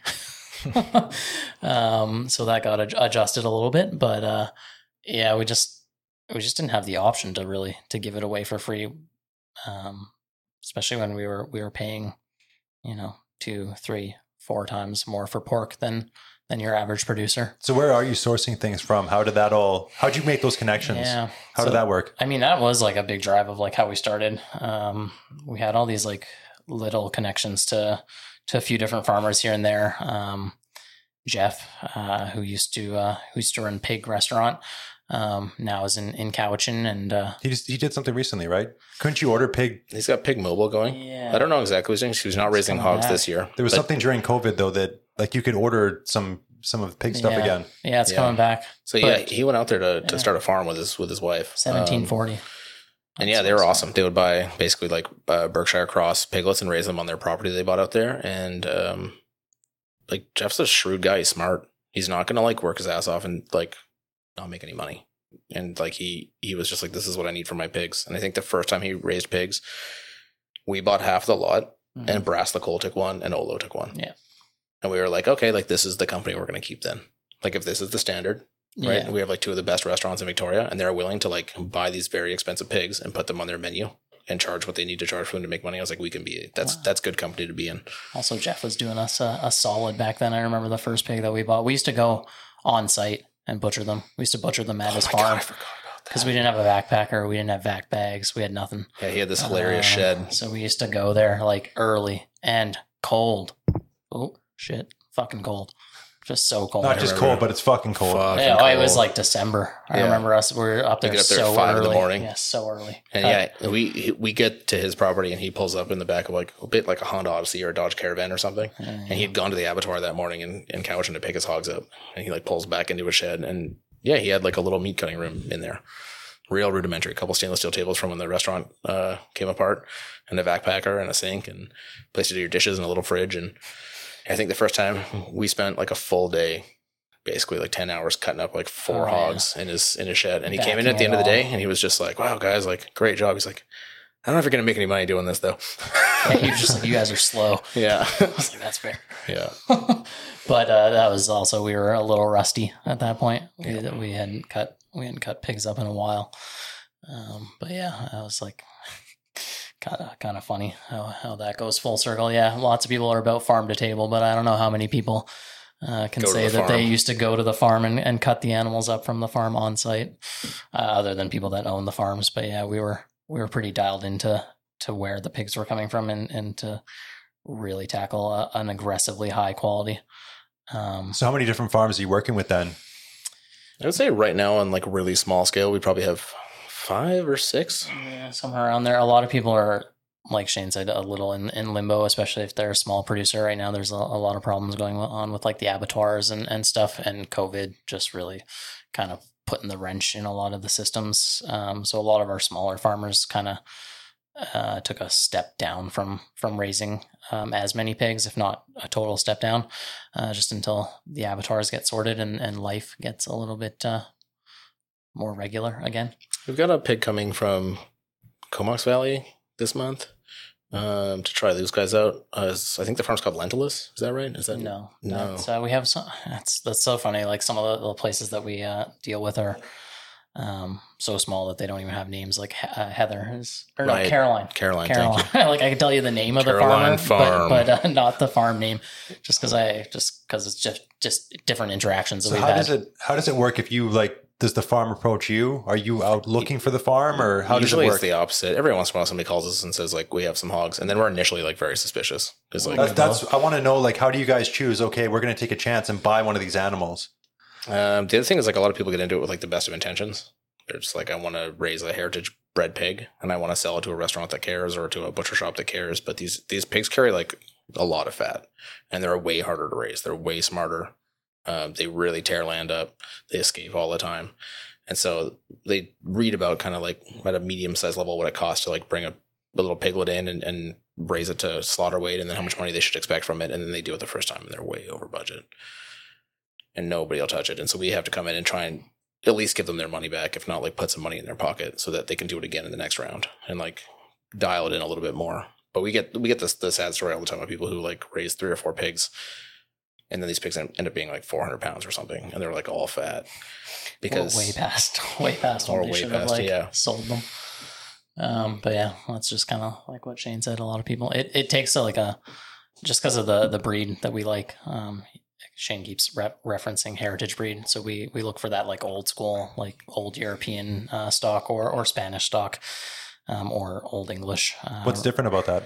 So it's kind of like what Shane touched on, instincts. A lot of breeding instincts and animal instincts are left intact with those breeds, whereas what they call like a Yorkshire or a land race, what most people sort of know and think about when they see a pig, it's like that, that classic white, pink looking pig, really lazy, really inbred at this point, unfortunately, and just very docile, like doesn't have a lot of instincts, really just likes to lay around. Just lays down and yeah. And of course, like when we started, it's kind of a cross section now, like it is like just blended into it, but we never really, the ethical part of it always just came from looking for the highest quality. And it just goes hand in hand, like the sort of the ethical raising and having an animal that can have a free roaming sort of approach just tastes better. Is it if somebody owns like a heritage or is going to raise a heritage pig? Is it generally then if someone's going to be doing that, they know what they're doing and they want to do it properly? Is that kind of what you'd find? I mean, we wish that was the case, but not necessarily. I mean, there's not a lot of information about it. yeah. Okay. If you, I mean, Does the meat taste different? Totally. sure. Yeah. Yeah. That's I mean, so if you've ever heard of what is it in Japanese, korbuto, the pork that Japan is famous for, the Kurobota pigs. that's Okay, a I never- Berkshire pork, and it's what most heritage breed crosses are based off of. Okay. Here at least, but it's like a really famous delicacy over there. So would you say that one of those pigs raised ethically and properly, and then you take one of the other pigs that's more like what I would consider to see when I see a pig, right? Mhm. Both of them are raised the same way. Does the heritage one still taste different? Oh, way better. Okay. Oh, for sure. Yeah. I mean, obviously, like the surroundings are important, but like taking any athlete or like genetics are like a huge part of it, Okay. right? Like just what you can play the game with, period. And so you have these like older, wilder animals. Better is maybe the wrong word. They're Yeah. different. They're Different. just way different. And when we say better, like we think they're better, but we've eaten so many pigs from all over the world, from all different casts and breeds. There's nothing wrong with somebody being like, I love the taste of like a Yorkshire Landrace cross or a little pink Mhm. pig. Like they're good. They taste good, but they're not meaty. They're not rich. The fat isn't unctuous and succulent. Do you have any pig that stands out in your mind as like the best you ever had? Anything jump out? It goes like I have favorites for sure. Like the Iberian pigs from Spain are like Yeah. close to my heart. Like I got a tattoo when I was in Spain of them, and like the story is amazing, and the jamon what's the is story? amazing. They're a really old breed of pig that grow from like the San Sebastian area in Basque Country, and they're known as like the fattest pigs in the world. And they've been making jamon, which is like their prosciutto, for like a long time. But the really high quality ones are always raised on oak orchards. So they like kill them right after like the acorns drop in the fall. So they're fed like acorns. And so there's like a lot of argument between scientists and ham lovers and farmers about like, is it the breed or is it the acorns? Is the amino profile on their feed what makes them special? But the meat is red like beef. Really? We've been really lucky. We've dealt with some pigs that are descendants of those. We've dealt with a lot of Ossabaw, which not a lot of farms are willing to do. And that's a descendant of that pig that was left in America, like kind of in the Creole states on Ossabaw Island. And it's cool. Like you can feed it to people and they think it's beef. Like it's like red. It's red. It's Yeah. red and the fat is like hard. And That's wild. it's cool. It's amazing. But you get this pig and you look at it and you're like, oh, there's not a lot of meat. There's a little submarine of fat. And then you carve it all off and the fat's amazing. You got to find something to do with it. But the meat itself is like so special. And so do you guys do dry aging? You do, right? Well, here and there a little bit. I mean, we Is have that something you would maybe expand in the future? Yeah, it's Yeah. definitely a program we look to build, especially like Kyle said, like we're so over our heads right now. So Yeah. it's like we know how to do it. We know what we need to do it. But building that program is just going to take some time and kind of figuring out the end goal of it, right? Like we're not going to be everybody and just be like, we're going to buy cheap beef and dry age it for 20 days. Like, you know, some high-end grocery store would do and sell it for a bunch of money. We're going to find like some crazy beef, some crazy ducks, some crazy poultry or whatever, and do it proper. Yeah, it was like at Hank's, that Wagyu that I had one of their Angus, or not Angus, the Wagyu burgers, Cool. but they dry aged it for, I think it was 3 months Mm, or something. And it was insane. awesome. Mhm. But like the beef to start with was, Yeah, you some start with crazy something stuff. insane, and then you Yeah. like try and do right by it, right? yeah, Do your best exactly. not to fuck it up. Yeah. Yeah. You Um, give it the right treatment. Cool. Yeah. Yeah. Well, yeah, we have a little bit of an extra space for that program to grow, but I mean, going back and forth. I'm like trying to do a deep dive into fish curing right now to see if we can start that program and see which one would take off more, the dry aged beef or the seacouterie, as they say. Seafood. You guys don't have any seafood right now, right? Not at the moment. No, Yeah. we have interest in it for sure, but yeah, like Kyle said, I mean, it's another world. You know, Yeah. big minds and small hands. It takes Yeah, time I've for been- us, and the been doing standards are high. Some reading, but it's in the wee hours of the night after we've worked. It's the same kind of thing. Of course. I mean, I'm sure there's a huge rabbit hole you can go down with any of this stuff. Totally. Yeah. Like any single thing. Like even what you're just talking about here with heritage pigs. Well, I mean, I think the reason I fell in love with it, at least, is it was a way to like learn about the world and like tell stories and talk about food. Like, again, like I was not a good student, but I was like a curious mind. And so like all of these things, we talk to people all the time, and we find that we know like snippets of history or snippets of geography based on like sausages we tried to make or we tried to learn about. Oh, it's so weird when you look at prosciutto. I mean, prosciutto comes from like pre-Roman times. It's so old. It's And just there's like one of the oldest so like many things. varieties. And like that is like the nice thing. It's like what we do is like rooted in some of the oldest like cooking techniques in the world, right? And we just actually like get to approach it with like a new age of like profile for flavors, right? Because it is kind of like what Shane said, like the Iberian pigs right there. They're kind of like wine or cheese, right? They're very regulated, and like when you get that style of pig over there, like they're all bred on the same land, and they have to be. They're tagged and up to that sort of standard. But with us, we get to kind of take like creativity is at the forefront, right? We have these like techniques that are rooted in something that's very old and very old school. But as far as flavor profiles, like we do some things that just nobody else really does. And when you get an idea for like a sausage, how long does it typically work out?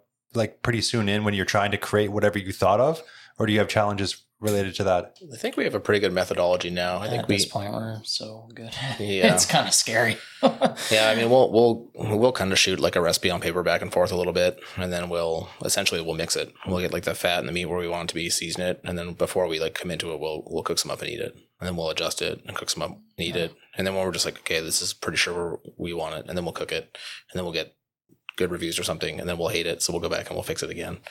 But it's You'll like, get good reviews and then you'll hate it? yeah, all the time. We're just like that was wrong. I don't think it's supposed to work like that. Yeah, It's we just not. get sick of it. Or like, yeah, it's just like Shane said, we're just like never jaded. satisfied. Yeah. I'm not jaded. I'm just never satisfied. That's fair. I understand It's that. definitely not jaded. I understand Jaded it. has such a You're right. negative connotation. No, that's a great point. It's not jade. It's like there.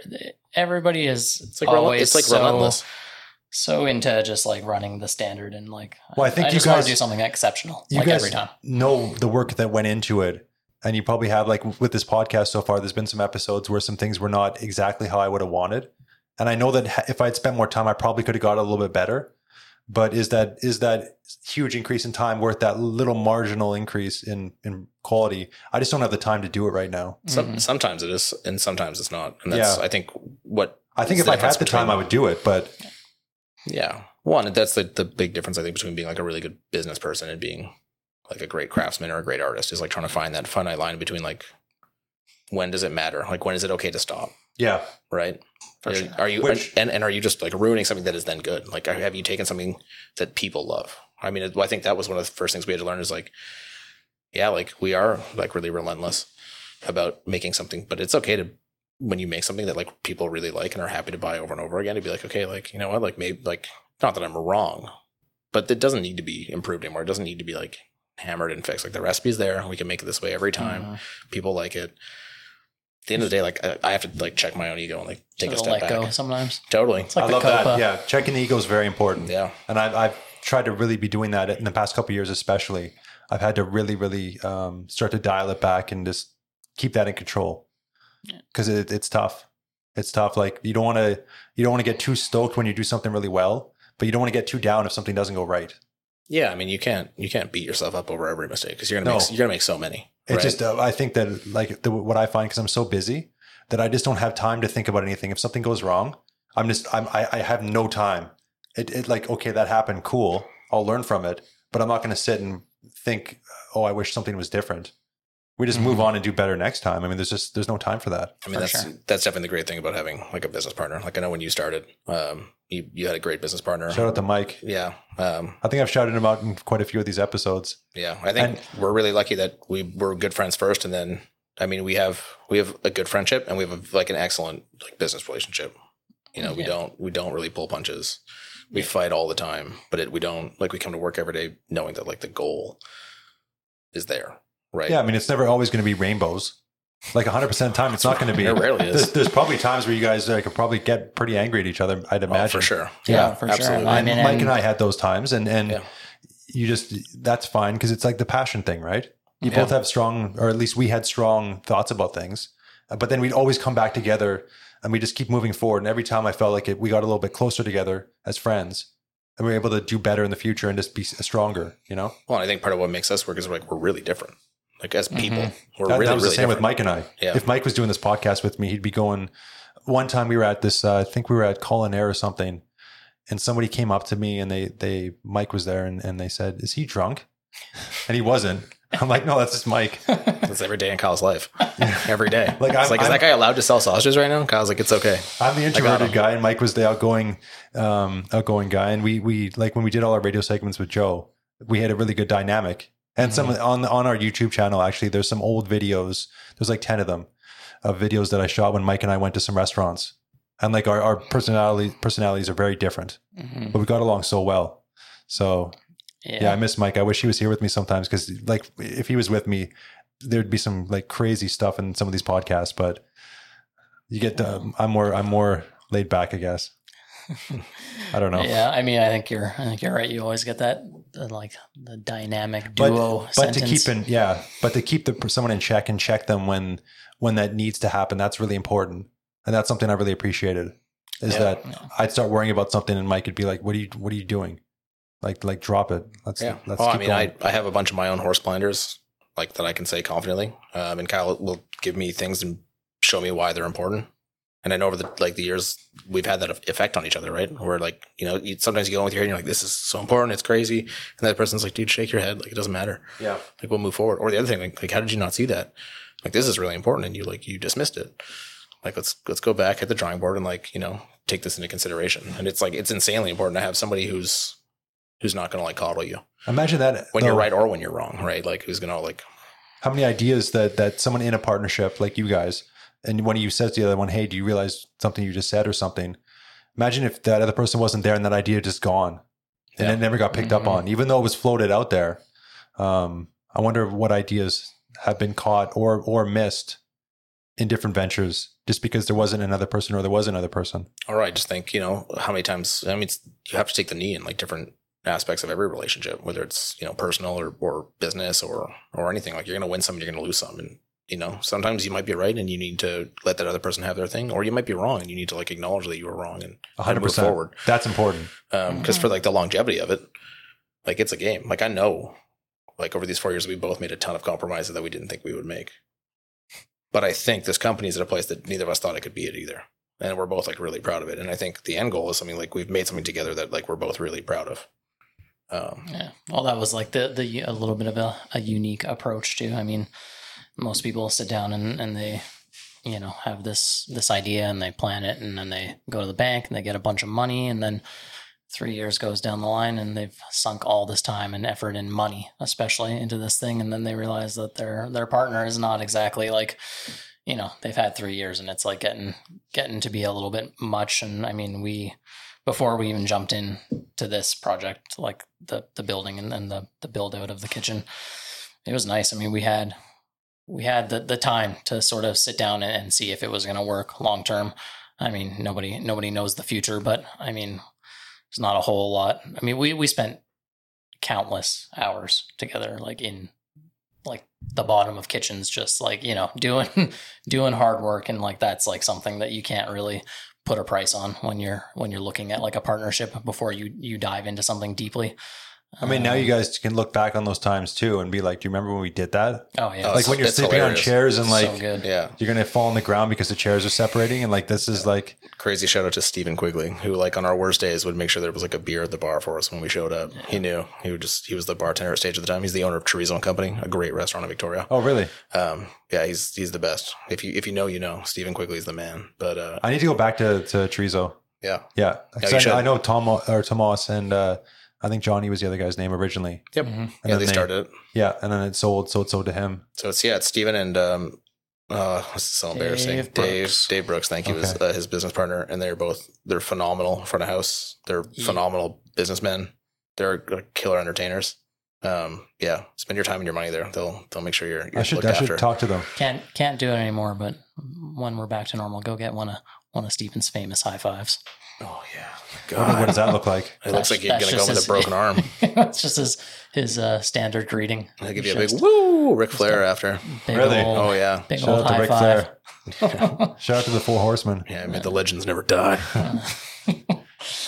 So yeah. So what partnerships do you have with places?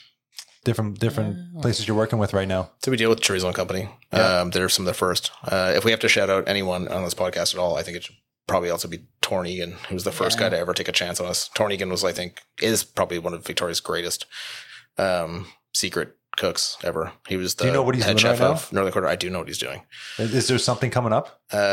Well, I think he's really enjoying his life right now Okay. because I think he had this project and it was awesome for a long time, but it required a massive sacrifice. Always there. That was my favorite brunch in the city. That was Northern Quarter. So Yeah. good. So he's at Foo right now. Really? And it's awesome. Not that Foo ever wasn't awesome, but Yeah. it is so awesome right now. So has he brought new stuff that they've changed? No, what they're doing? he's just really good at cooking. Oh, it's amazing. It's like we were talking about earlier. Like there's one thing to be able to make good food, and there's one thing that's professional line cooking, and they're not the same. They're not the same thing. And Torn Egan is one of those rare, beautiful creatures who is a phenomenal cook and a phenomenal line cook. And you put him in any restaurant, and he's like driven and passionate. He's so quiet though. Like he never really ever seems like he wants to be out in front of anything. Talk about checking your ego. That dude doesn't have to brag. He knows. Oh no! Like I would go back in the every time I went to Northern Quarter, I'd go thank him for the amazing food that he's making. Just like I'd pay for it and go thank him. And he was always very humble. But like the stuff he does is insane. It was my favorite brunch in the city. Cool. Yeah. So he's at Foo right now. And the reason I wanted to shout him out is he was the first guy that picked us up. Like in our first year, we didn't have any wholesale. We were like kind of beating around the bush. Our stuff was and still is like really expensive by comparison to our competition. And he was like, "Hey, you look like you're doing what you say you're doing, and your stuff's awesome. Like, let's bring it in." And so Northern Quarter like started carrying our breakfast sausage for their brunch like years ago. And they never even faltered. They just kept going. Yeah. They did not even dip once. He actually made rabbit corn dogs for me for once. Dope. He got a couple rabbits in, and I was there to do an interview for our CPAC segment. Mm-hmm. And he made rabbit corn dogs that day. He's such a gangster. It was so good. And then the last time I was there, I think was like a month before they closed, and he made blood pudding. Cool. And that was really, really good. That might have been I was ours. going to say that was probably ours. Yeah. It probably he was. he would buy that from us like every once in a while. He would do some awesome dishes with it. Yeah. Yeah. Do you remember when he told us about the blood log that he baked? That was my favorite dish. What's that? He just told us that he roasted it just like a roast and just, yeah. Yeah. So traditionally, most people would take this like giant log of black pudding and you would like cut it into little like medallions and sometimes give it a quick breading and a fry. And it's like just unctuous and super rich. And like, it's like an amazing UK dish. It's dense. You only want to eat about 3 ounces of it. Yeah. But Torrin was just like, he would just like make a roast. He would just put like a pound of blood sausage in the oven, like with some butter and just get that thing like crispy. And like, it would just be like, yeah, he'd just be sweating and hot and like beautiful. And yeah, you just put that on a plate for you. Like, there you go. And you're just like, what? It had garnish and it was a real like composed dish, but you were just like, you were so brave, sir. A large quantity. Yeah. Sorry. So to bring it all the way back, we're working with, who are we working with Not right now? nearly as many Not people. as many. Our like, just to be frank, our wholesale kind of died since COVID. And I guess you guys are so busy now, you can't really go try and like reach out and be like, hey, are we restarting this or what's going on? We have a few. So now that I've had a second, like Seasider's been amazing throughout this. Seasider's incredible. Il Sauvage Brewing Co. Has been with us like the whole way. They're like really amazing guys making really amazing beer in Rock Bay. Yeah, all of the sort of the more beer focused or tasting room focused places. Yeah, Bows and Arrows has been taking stuff from us. Mile Zero Coffee is taking stuff from us right now. Bilston Farms has been awesome. So they were essentially like a wedding venue that kind of had this like cool. You could go out there and like have some food, and they built like this amazing like pizza program. Really? Chef Bob at Swans Brewery. Oh my god! That guy is incredible. That guy's been really nice to us too. I can't toot his horn enough. Yeah. Go have a Scotch egg. Happy hour 3 to 6. Swans Brewery. $6 Scotch egg. It is insane. They got a mean Scotch egg. Yeah, and so he buys like sausage meat from us that we like mix and season, and he does like a perfectly soft Scotch egg with really it. Good. It's really fucking The last good. one I had Probably was the best at, one in the city. Probably. Yeah, the last one I had was at House of Botang. Oh yeah, Dope. I've does a heard good one there. Yeah, I've Yeah. heard good stuff about that Speaking one too. speaking of underrated chefs, not really. I I mean, was that gonna guy's say, that guy won a lot won of Chef of the Year accolades. last year. He's such a nice guy. But he's been kicking ass for so long. Yeah. Oh yeah. He's been doing it for a while. And I mean, like ballsy too. Like I was like, I'm going to open a real restaurant in Langford that's not a chain, and he did it, Yeah. and it's still there, and it still kicks ass. And they're doing I dinner think now. That'll be more of a trend as time goes on. Yeah. Every time I've been there, I've been blown away. Yeah. Oh, he's as legit as it gets. Yeah. Yeah. Yeah. So for other partnerships, there's nothing else right now, really. You know, there's always a few. Sonora's on the old horizon, perhaps. That's Yeah. like the sort of egg that's in the nest at the moment. Do you ever do any partnerships with like people at the markets? Yeah, we do. Like we do a little bit of trade every once in a while, but mostly we just buy stuff and we make cool product. Oh, I should say the Market Garden has been with us for a long time in Esquimalt. They're like a really amazing grocery store that carries specialty ingredients and food. They're phenomenal. And they've been carrying your stuff for a long time. Yeah, a couple of years now, 2 years. They take, I mean, I'll be real. They take about 30 pounds of sausage a week. So that says like a huge thing about like the community of Esquimalt, because we do the Esquimalt market every week and they still burn 30 pounds of sausage a week all year. Do you remember when we first did the Esquimalt market and we had like 40 pounds Yeah. total, and then we were so stoked that we sold it. We were like, dude, yes, we made $250 today. Now, what's a big week for us now? What, like 300 pounds? We're routinely making. I mean, that's just pork. Yeah, I was gonna say we're routinely processing about like 250 kilos a week. I would say. Yeah, that's Worth it. crazy. So volume wise, it's quite a different game. Yeah, Yeah, think about going back to when you were just doing the pickles and you're just starting yeah. and the kimchi. Now you're We doing really that. just did that because you and I like didn't really like your like upstairs neighbors, and we just wanted to skunk them out. We just like made like That was 50 the liters of fastest thing kimchi. that we could get going. We just made like 50 liters of kimchi under their That's bedroom. Not even and totally left true. it there. I mean, that's part true, but They were the worst. yeah, they were the worst. They were the worst. Shout out to terrible upstairs neighbors. Yeah, Shout out to the smell of kimchi. yeah, yeah. If you wanna, Your neighbors didn't even know it was their favorite thing ever because they were smelling it all day. yeah. Yeah, I mean, I don't know. We kind of just got that going because that was all we could do in the meantime. for sure. We were just like trying to get something. There was just like other silver lining there that was great. Yeah. Yeah, we just really got to relish in like turning your house into like a mustard factory The kimchi icing on the cake. Do you guys ever do special requests if somebody wants something? all the Oh time. yeah, for sure. All the time. We're Have, so have you had anything like really crazy that somebody's wanted? not really. To be honest, like it's funny because like we already are on the crazy side of probably the most crazy side of like recipes. Where most people that want a custom order, they want something that it's like a family recipe that they've had for years. Like especially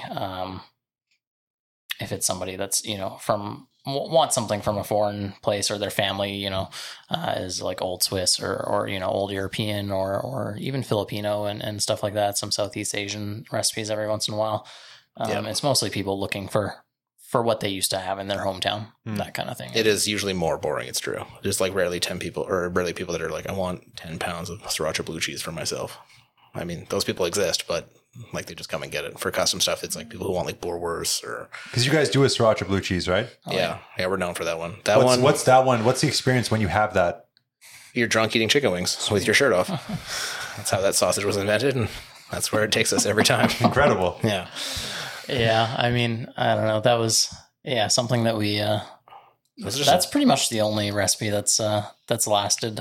I think that one from the beginning. Bratwurst? Yeah, brat's been there, and hot Italian. Have you guys ever done like a butter chicken? Yep. Yeah. It's on our lineup. We don't call it butter. We call it currywurst. Okay. It's got some notes. It's got some like tips of the hat too, like a German currywurst, and a lot of tips of the hat to like curry you would find in England, like kind of the English adaptation of a Madras curry. That one's really good. My favorite, actually, somebody just had a comment a couple weeks ago that was they had that sausage, and I think that's particularly one of our finer tuned recipes. That one I'm like very happy with all the time. Never have any doubts. They said something. They were like, "You don't even need sauce for this," and that's like something that I like.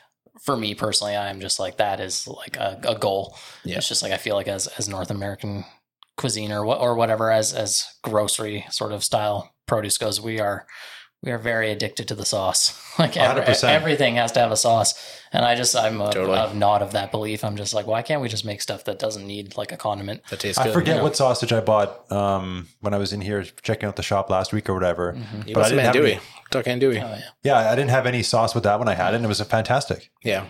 But No, that's again, just kind we're of like the goal, or like that, like we were talking about. It's just like I think the cooking background really kind of pushes that envelope. Whereas if you're just a butcher background, like you have the nicely seasoned sausage, and it goes with a nice side, and it goes with a nice piece of bread. Whereas really try and put something on your plate that's like, this is like an intense flavor. Like, it's not boring. It's something I've never had. It's like a crazy color. Like, all those things just like kind of come together, and it's not supposed to be what you can get other places, and it never sort of will be that goal. Yeah, we're not pretentious. Like, if you want to buy our stuff and put ketchup on it, like, Oh, go for yeah. it. Yeah, we love Ketchup's that. awesome. Yeah, we love that stuff. But you like, don't have to. You're not going to be like, oh my god, my sausage is cooked. I don't have ketchup. I I need need to go to the ketchup. store. Right? You're just gonna be like, 100%. so make this sausage is awesome. It's fine. It's so weird. I crave like this, like even Heinz ketchup, yeah. like the organic one though. I don't like the regular. Oh, I'm the opposite. One? Yeah, I want the dirtiest, Oh no, I want the organic one. like that one, like you get in like the Costco can from Heinz. Oh yeah, I haven't Comes with done like that. the plunger. I get the organic one at Costco. I think it has like well, real la di da. sugar or something. Yeah. It's interesting how some stuff like that is, but then if you look at like chocolate milk, like Avalon chocolate milk, I love, Mhm. but I like the regular one. I don't like the organic for some reason. It doesn't I taste didn't as even good know to me. Avalon did a difference. That's interesting. Yeah, they got two different ones. So it's interesting how certain things will go back and forth. I bet you it's because organic chocolate is so expensive. And they were just like, we had to get the cheapest, worst organic chocolate to make this organic chocolate milk. Their chocolate milk is so good though. Yeah. Yeah. I've heard quite a few people rant and rave about Yeah. that. Hashtag dirty bulk. Dirty bulk for Hashtag sure. dirty bulk. I've been doing that for a while now. Deadlifts and chocolate milk. What about catering? You guys do catering, right? Well, Sure, I mean, we can. it's just kind of funny. I mean, it just like goes back to, we just don't turn down a challenge. Like, we don't have any like real experience or the equipment to ever like tackle catering situations, but somebody comes up and is like, I want you to cook this thing for us. We just make it happen. Because the skill set's there, and it's less so now that we're so busy in here, and we're like doing a lot more like managing of sort of different aspects rather than just like having to manage ourselves. But yeah, it was just always like another little challenge, another little fire to stoke, that kind of thing, side project. And what's the deal with the weekly newsletter? Yeah. It's bi-weekly, Dallas. Yeah. Oh, bi-weekly Great newsletter. notes. Maybe once Or per month. or maybe every 3 weeks or Yeah. once It's every kinda- 2 months. kinda Whenever we in get limbo. around to it. Yeah. Yeah. So it started years ago as we were like both novice businessmen, and we were like just reading about how to grow and build a business. And I think I started a MailChimp and was like just trying to do the like weekly newsletter thing. And it had a little bit of success, but it never really fired. And then you started piloting it again, basically COVID. Yeah. And it Came back in March. yeah, it came back with a vengeance. It was awesome. That was really part of those people like championing us. We were doing, I remember the first couple weeks we were doing like 50 deliveries sometimes, Yeah, like a we week. had, It was like- nuts. We had pictures of like when deliveries were like full going, and it was like a table like twice as long as this, just full of bags. Yeah. Wow. But it was like awesome because we didn't have like a venue all of a sudden to do all this like extra wholesale. We just needed revenue to come from somewhere, and that was like Shane said, like we had, and we just accumulated like a crazy amount of new customers just based on word of mouth and people being really awesome with sort of telling their neighbor like, hey, I got this really awesome product coming. Like, it's like kind of weird, and like you don't go to a grocery store and like these two dudes show up with a bag of sausage and like that's it. But Turbo it's like, shady. Yeah. There were so many times where I was like, you just like pull your car over and you get a brown bag and you give it to like Oh yeah. a very Total nice looking person in drug Oak deal Bay. looking situation. Yeah, and it looks like rich people buying drugs from you. It's great. A I lot love heavy it. drugs. Yeah. Yeah. Oh, here's another good one. So in Rock Bay, we used to work all the time at night. Like I'll say we'd go in at like 4 p.m. and work till sometimes in the summer like 5 or 6 a.m. And they would routinely throw roadblocks down at the bottom of Rock Bay. Oh, And me and you have been through so many roadblocks with coolers full of sausage at 5 a.m. And I don't know why you get it way worse than I do. Like we both usually get grilled because it's like, what are you doing at Rock Bay at 5 a.m? Like nothing good. right? Like, and we weren't either. general. We were just trying to go home. We were just like trying to be like, oh my God, I got to get to sleep. But That was my bad attitude. yeah, it's because you're sassy, Kyle. You're sassy, Kyle. And yeah, I particularly remember this one time I go through a roadblock and the cop was just like, what in the, and I'm like tired and falling apart. And he's like, hey man, like, how's your night? And like, he's giving you the classic, like trying to figure out if you're drunk or weird or, and I was like, I'm just going home. I worked. And he's like, oh, like what's in the coolers? And he's like flashlighting my car. And there's like 4 full-size coolers in my car. And I like, without a beat, I was like, sausages, sir. And he's just like, pardon me? And I was like, sausages, sir. And he's like, what did you say to me? And I was like, my coolers are full of sausages. Would you like to see that? And he was like, no. And I was like, Oh, oh, really? Is that how he answered? Yeah, he was just like, he didn't know what to do. And they give you the rest of the spiel. And he like made a joke. And I was like, no, like I own a sausage company in Rock Bay and we're going home. And I have to like put these sausages in a freezer. And he was like, have a good night. Get out of here. I'm like, what's wrong with you? Yeah, we've both been stopped by the police many times at different parts of the day and had to explain that like we're just like trying to take sausages to like a farmer's market or, you know, just weird. They're out to get us. I had one I was at a roadblock at the bottom of the hill outside my old condo building, and there was police on all sides of the intersection. And I actually asked the police officer one question. He didn't ask me anything. And I did a U-turn in between all the cars and all the cops looked at me and I pulled in my driveway and parked. It was the weirdest thing that when I did that. Yeah, it was so strange. Things that can happen in roadblocks. I almost like, I mean, I don't really feel bad, but I always kind of do because it's just like all the interactions like with a police officer are so overthought, right? Where you're just like, oh my God. Well, that one, is what I'm doing illegal? And I you're know. just like, you're like, I'm parking my car in my house. Like, I think it's fine. I think the it's lights fine. came on behind me when I was driving home from Up Island a couple weekends ago. And I was like, I wasn't doing anything wrong. I was going the speed limit. Everything was fine. And I pulled over and I'm like, shit, what did I do? And then he just came up to my window and he's just like, oh, sorry, wrong car. I thought you were somebody else. Whoa. Carry on. It's like, psych, gotcha. Yeah, I was like, okay. Yeah. But in the intersection, I think I asked because my condo building was right before the intersection. So I think the officer was walking over and I just said, is it okay if I do a U-turn and go park in my place? But he didn't actually ask me any questions. He just said, yeah, it's okay. But he didn't actually ask me anything. So I thought it was hilarious. So I flipped this U-turn and all the police officers were just staring at me because they're like, why are you doing a U-turn in between like 6 police cars in the middle of this intersection? That's probably why you didn't get a ticket, dude. They just don't like, know. we're all arguing about like who's They gonna thought you were a write the cop. ticket. Yeah. It was interesting. It was Tricked good. them. So Oh, where man. have you guys been eating at during COVID? We just had lunch today at Part and Parcel. Yeah. It was awesome. Yeah. They've gone through like a pretty big shift in the kitchen and in management. I got, And we had a really good lunch there today. What do you guys have there? we did like a classic like little swap with we each had a sandwich and traded halves.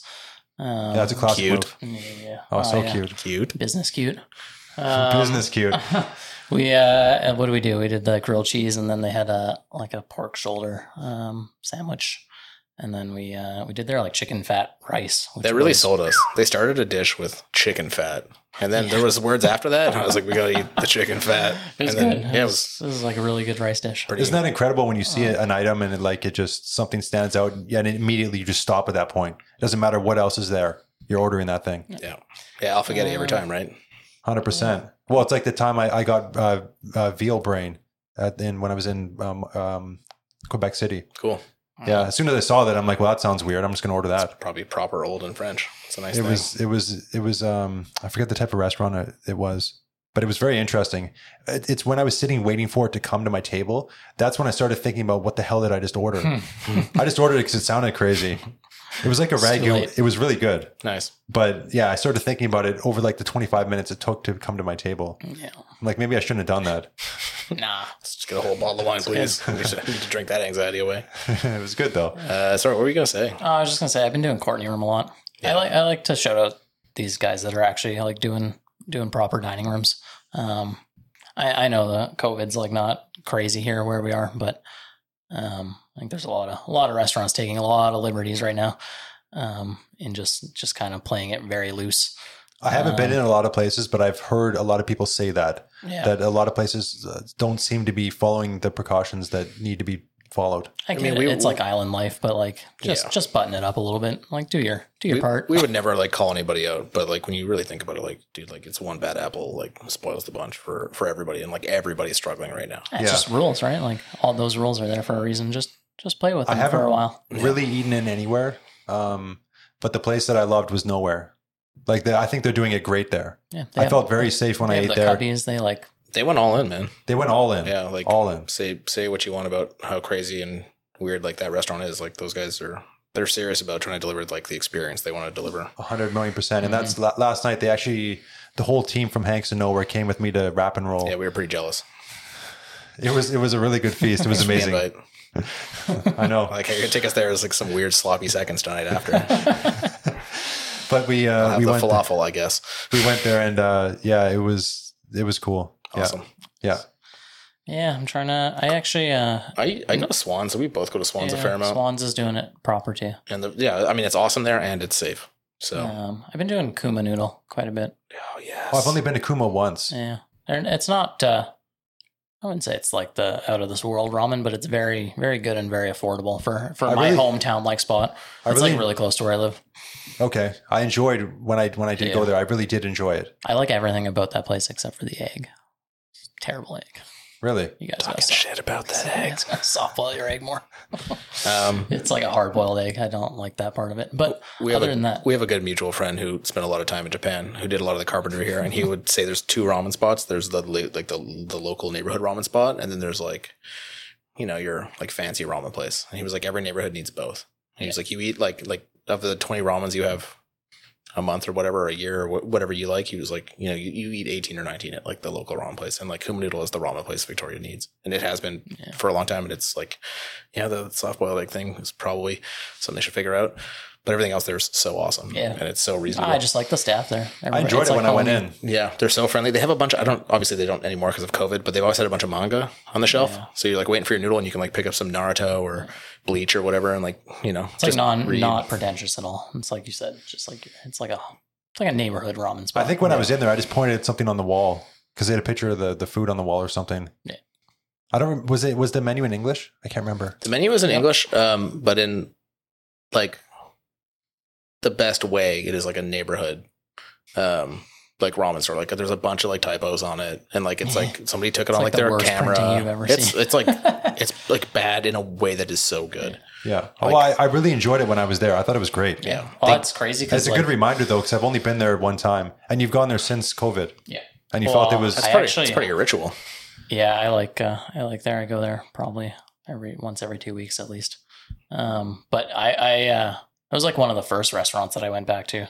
I used to take ramen to go though. They weren't doing dine-in at all. But I think it's some of the best that I had was during COVID because they had no staff, but the owner still is there and cooks, and so he was making all the ramen, and it was particularly good when he was behind the full wheel because they weren't doing volume anymore. They were just gonna doing the takeout to goes and here and there, but yeah, a few bowls there that I had during that time were really good.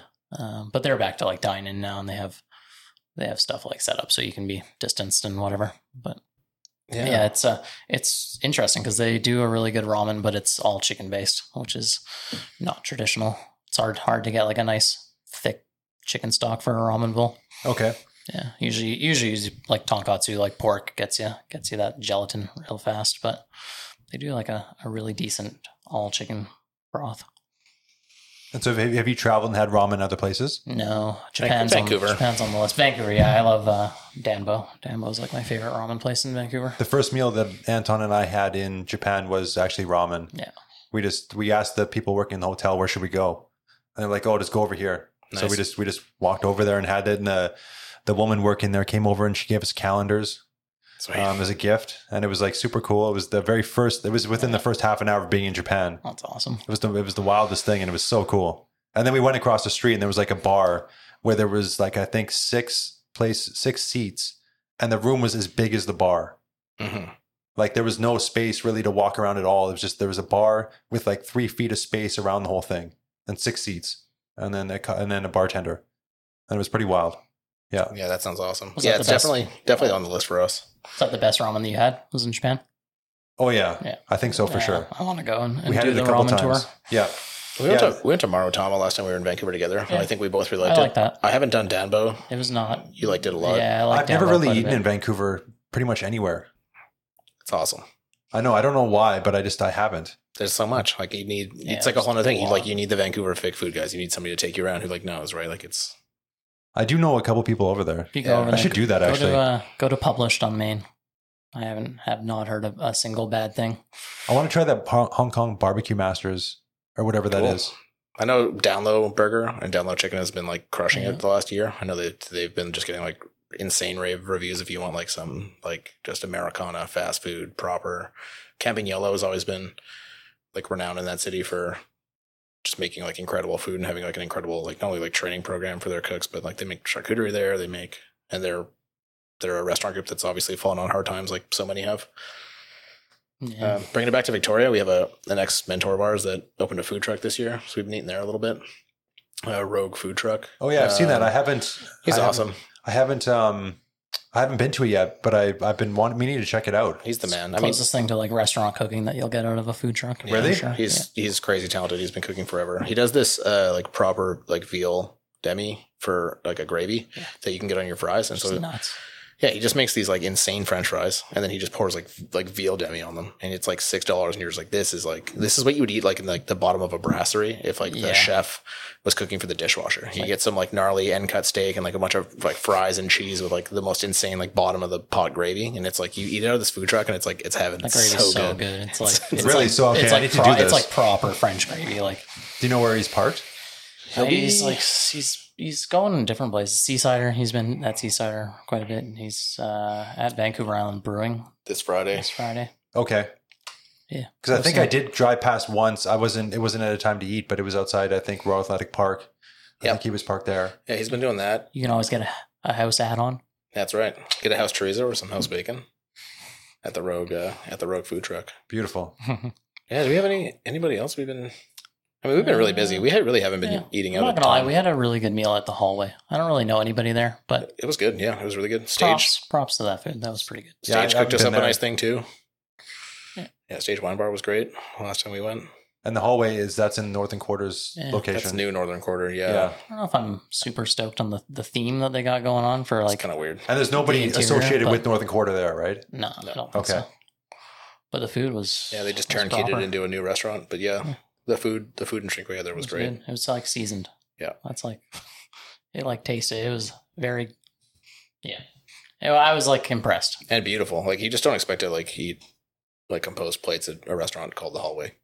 And like our food came out and it was like beautiful. Yeah, it was And, Nice. really and good. delicious, which is like, The how best can squid you I've lose? ever had, for sure. Yep. Yeah, that squid was awesome. I'm excited to go back to Olo because they're open again. I haven't eaten there in years. I A haven't long either. time. Yeah.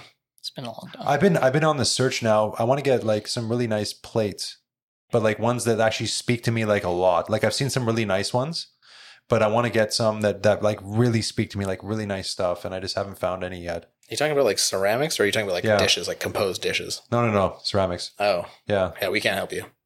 I know. Not yet. I'm just thinking out We loud. can show you like the Coming dopest stuff in Walmart, bro. we're gonna you start know with what? ceramic company. I got a couple things at Dollarama that were actually really killer. A couple Like- small plates. Like what, Dallas? Oh yeah, yeah. Shout out for this shirt. This is Oh, actually from yeah. Dollarama too. Yeah, Shout out to it is, PlayStation. boy. 100%. I don't even play PlayStation, but Yeah, it was. we're actually Beats waiting for Xbox. we're waiting for our PlayStation sponsorship. Actually, if you could fast track that for us, Just that'd get be that great. going. Are you guys both heavy players? Yeah, I love PlayStation. Really? No, Yeah, I he's haven't. a poser. I haven't owned a PlayStation in years. Okay. Yeah. Yeah, I've got an Xbox One, but I haven't really used it, or the X1 or whatever. I haven't really used it, and I don't even know how Yeah, long. I think especially with COVID, I think a lot of people got a little bit more associated with their whatever they had in their closet, whether it was bringing out their old Nintendo or whatever. I did get VR though. I don't know if you guys have ever done VR. Yeah, I've tried it. That's craziness. Hmm. That Half-Life 3 game or Half-Life Yeah. Alex. It's supposed have to you- be really good. I haven't played it. You haven't played I it? know of it though. That thing is insane. When Yeah. you put on those goggles, Yeah. like you're in that world. Yeah. And the graphics are really good. Cool. Yeah. Like there's this one part where I turn the corner and there's this guy in like this big mech suit almost with a minigun. And he's like 7 feet tall. And he's like down this hallway and I turn the corner, there he is. Like there's a guy that's with this minigun and he's trying to shred you with this thing. Yeah. And it's like you back up and you're like, oh no. You got to get the grenades and do everything, but it's like you're actually there. You're in it. Yeah. So what's your go-to restaurant in Half-Life Alex? I don't think I've had enough of a distinction to try That's or endgame. enough experience. Yeah.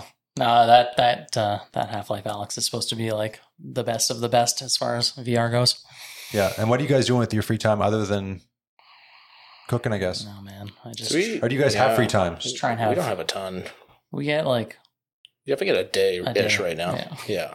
So today's our day off. This is awesome. Really? Well, thank you for spending it with But me. we spent the money at the bank, and the bank is the worst institution. do not if show at anyone's- the bank. Yeah. Fuck the If bank. anyone's had a good time, Well, that was aggressive. yeah. If anyone's had a good time at RBC lately, we'd like to know because we just keep having horrible times at every bank. Just every bank that we kind of end up. We always have problems. You with just the pay bank. them I don't so know much why. money, and they just The bank just rant hates you us. so hard. They hate us. Yeah. Well, it was especially funny. I mean, if we go take it like full circle, I mean, you mentioned earlier about like us being young. Like that was a hilarious problem when like Shane and I were looking for like a little bit of funds to get this going. I mean, we had saved for like a long time, but I mean, the hilarious like looks that we got and non-funding that we got when two, not 30 yet guys went in and said they want to have, $100,000 for a food company. So it was not easy. Nobody was super excited to give us a big pile of money. Yeah, we came in like with, we were like, we had a lot of skin in the game. Like we had saved up and not paid ourselves for years, and we were like, we were really serious. we We had had a business financials. plan. We had paid an account to like draw up projections based on what we were doing, and yeah, we got laughed out of like every room we went in. They would not. Really? Yeah, keep your head down, keep pushing. We had great advice from a lot of local restaurateurs. I remember Susanna Bryan and Ruth and Dean was just like, good luck. Like you got. Susanna's amazing. Yeah, she was like, you need to find private investment, or you Haley need to at do this for a Nourish. few more years. Haley at Nourish was They gave amazing. us some like really good advice. Yeah. We had a lot of Had some people really- like in our corner, but yeah, the bank was just What does that feel like, though? Like to have a space like this, and you're leasing it. It's not your space, but you're sinking all that money into a renovation in a space that you don't own. Oh, it's terrifying, bro. it's terrible. Yeah. Especially when COVID hits, because you're doing all this, you're putting all this money into the space, and you have no idea what's going to happen. It's I mean- kind of a game that you have to play though. Yeah. Yeah, I mean, as far as landlords go, we could have done a lot worse. Like our landlord's been really reasonable about working with us, and I mean, in any relationship, there's like things to be desired. But I think as far as like our relationship goes, that it's going to work out well for both parties. That's Mhm. awesome. And yeah, I think we both have designs one day to definitely like own the spot that our shop is in, and I think he's on the same page that one day he's going to want to sell it. So hopefully, we're in a position when the time comes to help him with his exit strategy as well as like help us continue to grow. And that's the dream, right? Is to have a sort of teamwork on that level. But yeah, I mean, I'll be honest with you. I mean, we spent so much money that we saved up for so long. And when you're like talking to the CRD and it's like some guy who like doesn't care if you succeed or lose, and he's just trying to make sure you hit the like water requirements for your grease trap or whatever. And that guy's telling you have to have a grease trap like the size of the Empress. And you're like trying to explain to him, and then you end up with that. And then like every time you drive past a car wash, you're just watching some dude like pour like gallons of degreaser into the ocean. And you're just like, man, we spent like $30,000 to like build a sausage shop, to build like a tub for a sausage shop. And like that guy just runs like a car wash and it's just like just killing turtles nonstop. Like it's heartbreaking. There's It's a so lot of- frustrating. A lot of red tape around the restaurant and food industry. If we can give you anything for free, it's that Saanich is very hard to please. Yeah. Good luck. No. Yeah. I mean, yeah, I We don't know. got there, it but was it was hard. frustrating. Like I'm not like dancing around it. It was not an easy process. Yeah. And how much does that influence your like new ideas you get? To not put them in Saanich is high up on the list. Yeah. But Oh, it was brutal. I mean, yeah, I don't know. It's hard. I mean, we have like ideas for future projects and whatever, but it's we got to get this one going. So nothing you wanted to announce right now as far as future stuff goes? No. sorry, man. That's okay. We hate to disappoint, but we're just like, It's hard. I mean, Just I like. making it through, right? yeah. Yeah, I I mean, mean, we're- it's like We're a great success in our own right now, but we're still not like doing it. Like we need to pay ourselves more. Like it's what we're doing right now isn't sustainable for the long term. Like we're not putting Yeah. any money away. we're still like young and like working ourselves, but I mean, God, like if Shane and I keep working the way that we've been working the last 4 years, like We're not the gonna get human old. body's not meant to. Yeah, do we're not that gonna for get that old. long. Yeah, It's you talk. we gotta like get to somewhere a little bit more sustainable with time, and the new space helps, right? Because like I was saying, we don't like haul pigs up and down stairs anymore, or weird shit like that. We so, definitely, like, yeah, like you that said, was like a big part, we engineered a space that you could work in. Yeah. And for our employees too. Like that was like important to us. How many Like, employees do you guys have? Right now we have like two fairly standard ones, and probably could use one or two more, but that's all has to line up with switching things over at the bank and the the COVID thing to die down, so people are more willing to sort of work again and stuff like that. It's always a little bit hard for us because we don't have all these like subsidies that a lot of the bigger places have, because we were a partnership during this like huge explosion. So like SEBA and all these like loans and all these programs, like Shane and I got honestly like zero of them. Like we had to do all this like on top of COVID and like just like keep going. But that's just the way it goes. I mean, if we had a fortune teller, we would have incorporated beforehand and had all these like sweet programs. But is there like a sort of number one lesson you've learned so far in owning business? Oh God, There's so many. yeah. Is there anything that stands out above all others, or at least the top two? Don't think it's going to be easy. That's for sure. Not that it's like too hard to do or anything, but I mean, if you're not in it to be in it, like it's like a huge waste of your time if you're not willing to put the work in for like an end goal. Yeah, passion project is like a huge like understatement for sure. Like we will never get out what we put in, but at the end of the day, we didn't put it in because you always say this way better than I do. I'm always just like, we built a cool thing, it's nice. You're always just like, I knew I wasn't going to be happy. Yeah, working my ass off for somebody else. I never wanted to work for somebody else. That Yeah. was always like a big thing. I was like, yeah, not in my interest. I just would rather do the work and reap the benefits. Kind of, Yeah. Even if it's like the hardest thing you do in your life, it's like worth it at the end of the day. But yeah, it is not easy. Being your own master is not all it's cracked up to be, but it is rad. Like there's some cool things it's pretty awesome. about it. For sure. It's hard though. It's like Is it something that like it might not be all it's cracked up to be, but there's like for you guys, there's no other option. That has to be the way it is. Oh, I can't go back now. You know what I mean? No, I mean we joke. I mean if this thing doesn't work, like we'll never own another company. Like we're too old.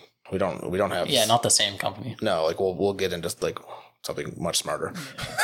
We'll like sell something that somebody else made or something. It doesn't involve you sleeping. We'll like buy and sell solar panels or something. Like I don't know. It's just like hard. Like we do such a like a start to finish product, like way beyond like what almost anybody else does. Do you ever step back and just look at it at the end and just be like, get some sense of pride or accomplishment when you look at when you've done something? For sure. And it's tangible because you've seen the whole history of whatever you're making. I mean, we're both insanely proud, I think, of each other and of ourselves and of what we've built. But oh yeah, I mean, it's insane how the difference between like 4 years ago and now. Yeah, sleeping on the floor of a brasserie and I mean, like I said, owning a sausage we didn't smoker. know what we were doing at all. Not even close. Like we had no pre-plan, no like. We just figured it out. We knew we could make good food. That was like I knew that was the easy we part. could make stuff that tasted good. Yep. It's awesome. So we're at 2 hours now. Love it. Man! All right, let's talk some cheese. I think we need to. We might cut it off here. Yeah. Love it. Yeah. You guys have been awesome. So if people want to find out more, Yeah, let's do that. where can they go? So actually, I'll let you. Yeah, for sure. So first and foremost, we do want everybody to come check out the shop. We are open Friday, Saturday, Sunday. Right now, the hours are in a little bit of not totally set, but at the moment, 3 to 6 on Fridays. Try and catch that like on the way home traffic. So if you are looking for a weekend or a Friday night meal, stop by. We'll get you sorted. Saturday, Sunday, 11 to 4. Come in on Saturday. Guillaume's here. He's our cheesemonger. Super knowledgeable. He'll set you up with some of the raddest cheese around, and he's got a good amount of knowledge about our stuff too. So, and sorry, did you say the address? He's a legend. Yeah, it's at 4515 Dublin. So that's Unit 4515. So if you're familiar with Victoria, it's right as you're like leaving Douglas, going towards Langford, right across from Mayfair Mall. Yeah. Yeah, the industrial areas. Yeah, we got a little bit of parking, and the hours we picked also kind of free up a lot of that lot. So I mean, don't like have a tailgater, but like there's usually a good spot to park. Or we're right off the Goose. If you're on a bike. Yeah, we're like right, literally like right off the Galloping Goose. Awesome, guys. Thank you so much. Hey, thank you so much. Yeah, of course. It's fun. And if anybody else is looking for what I'm doing, go to www.vicfoodguys.ca and you'll find that stuff out. Awesome. Thank you. Shout out to Dallas. Thank you, Dallas. Thank you very much, guys.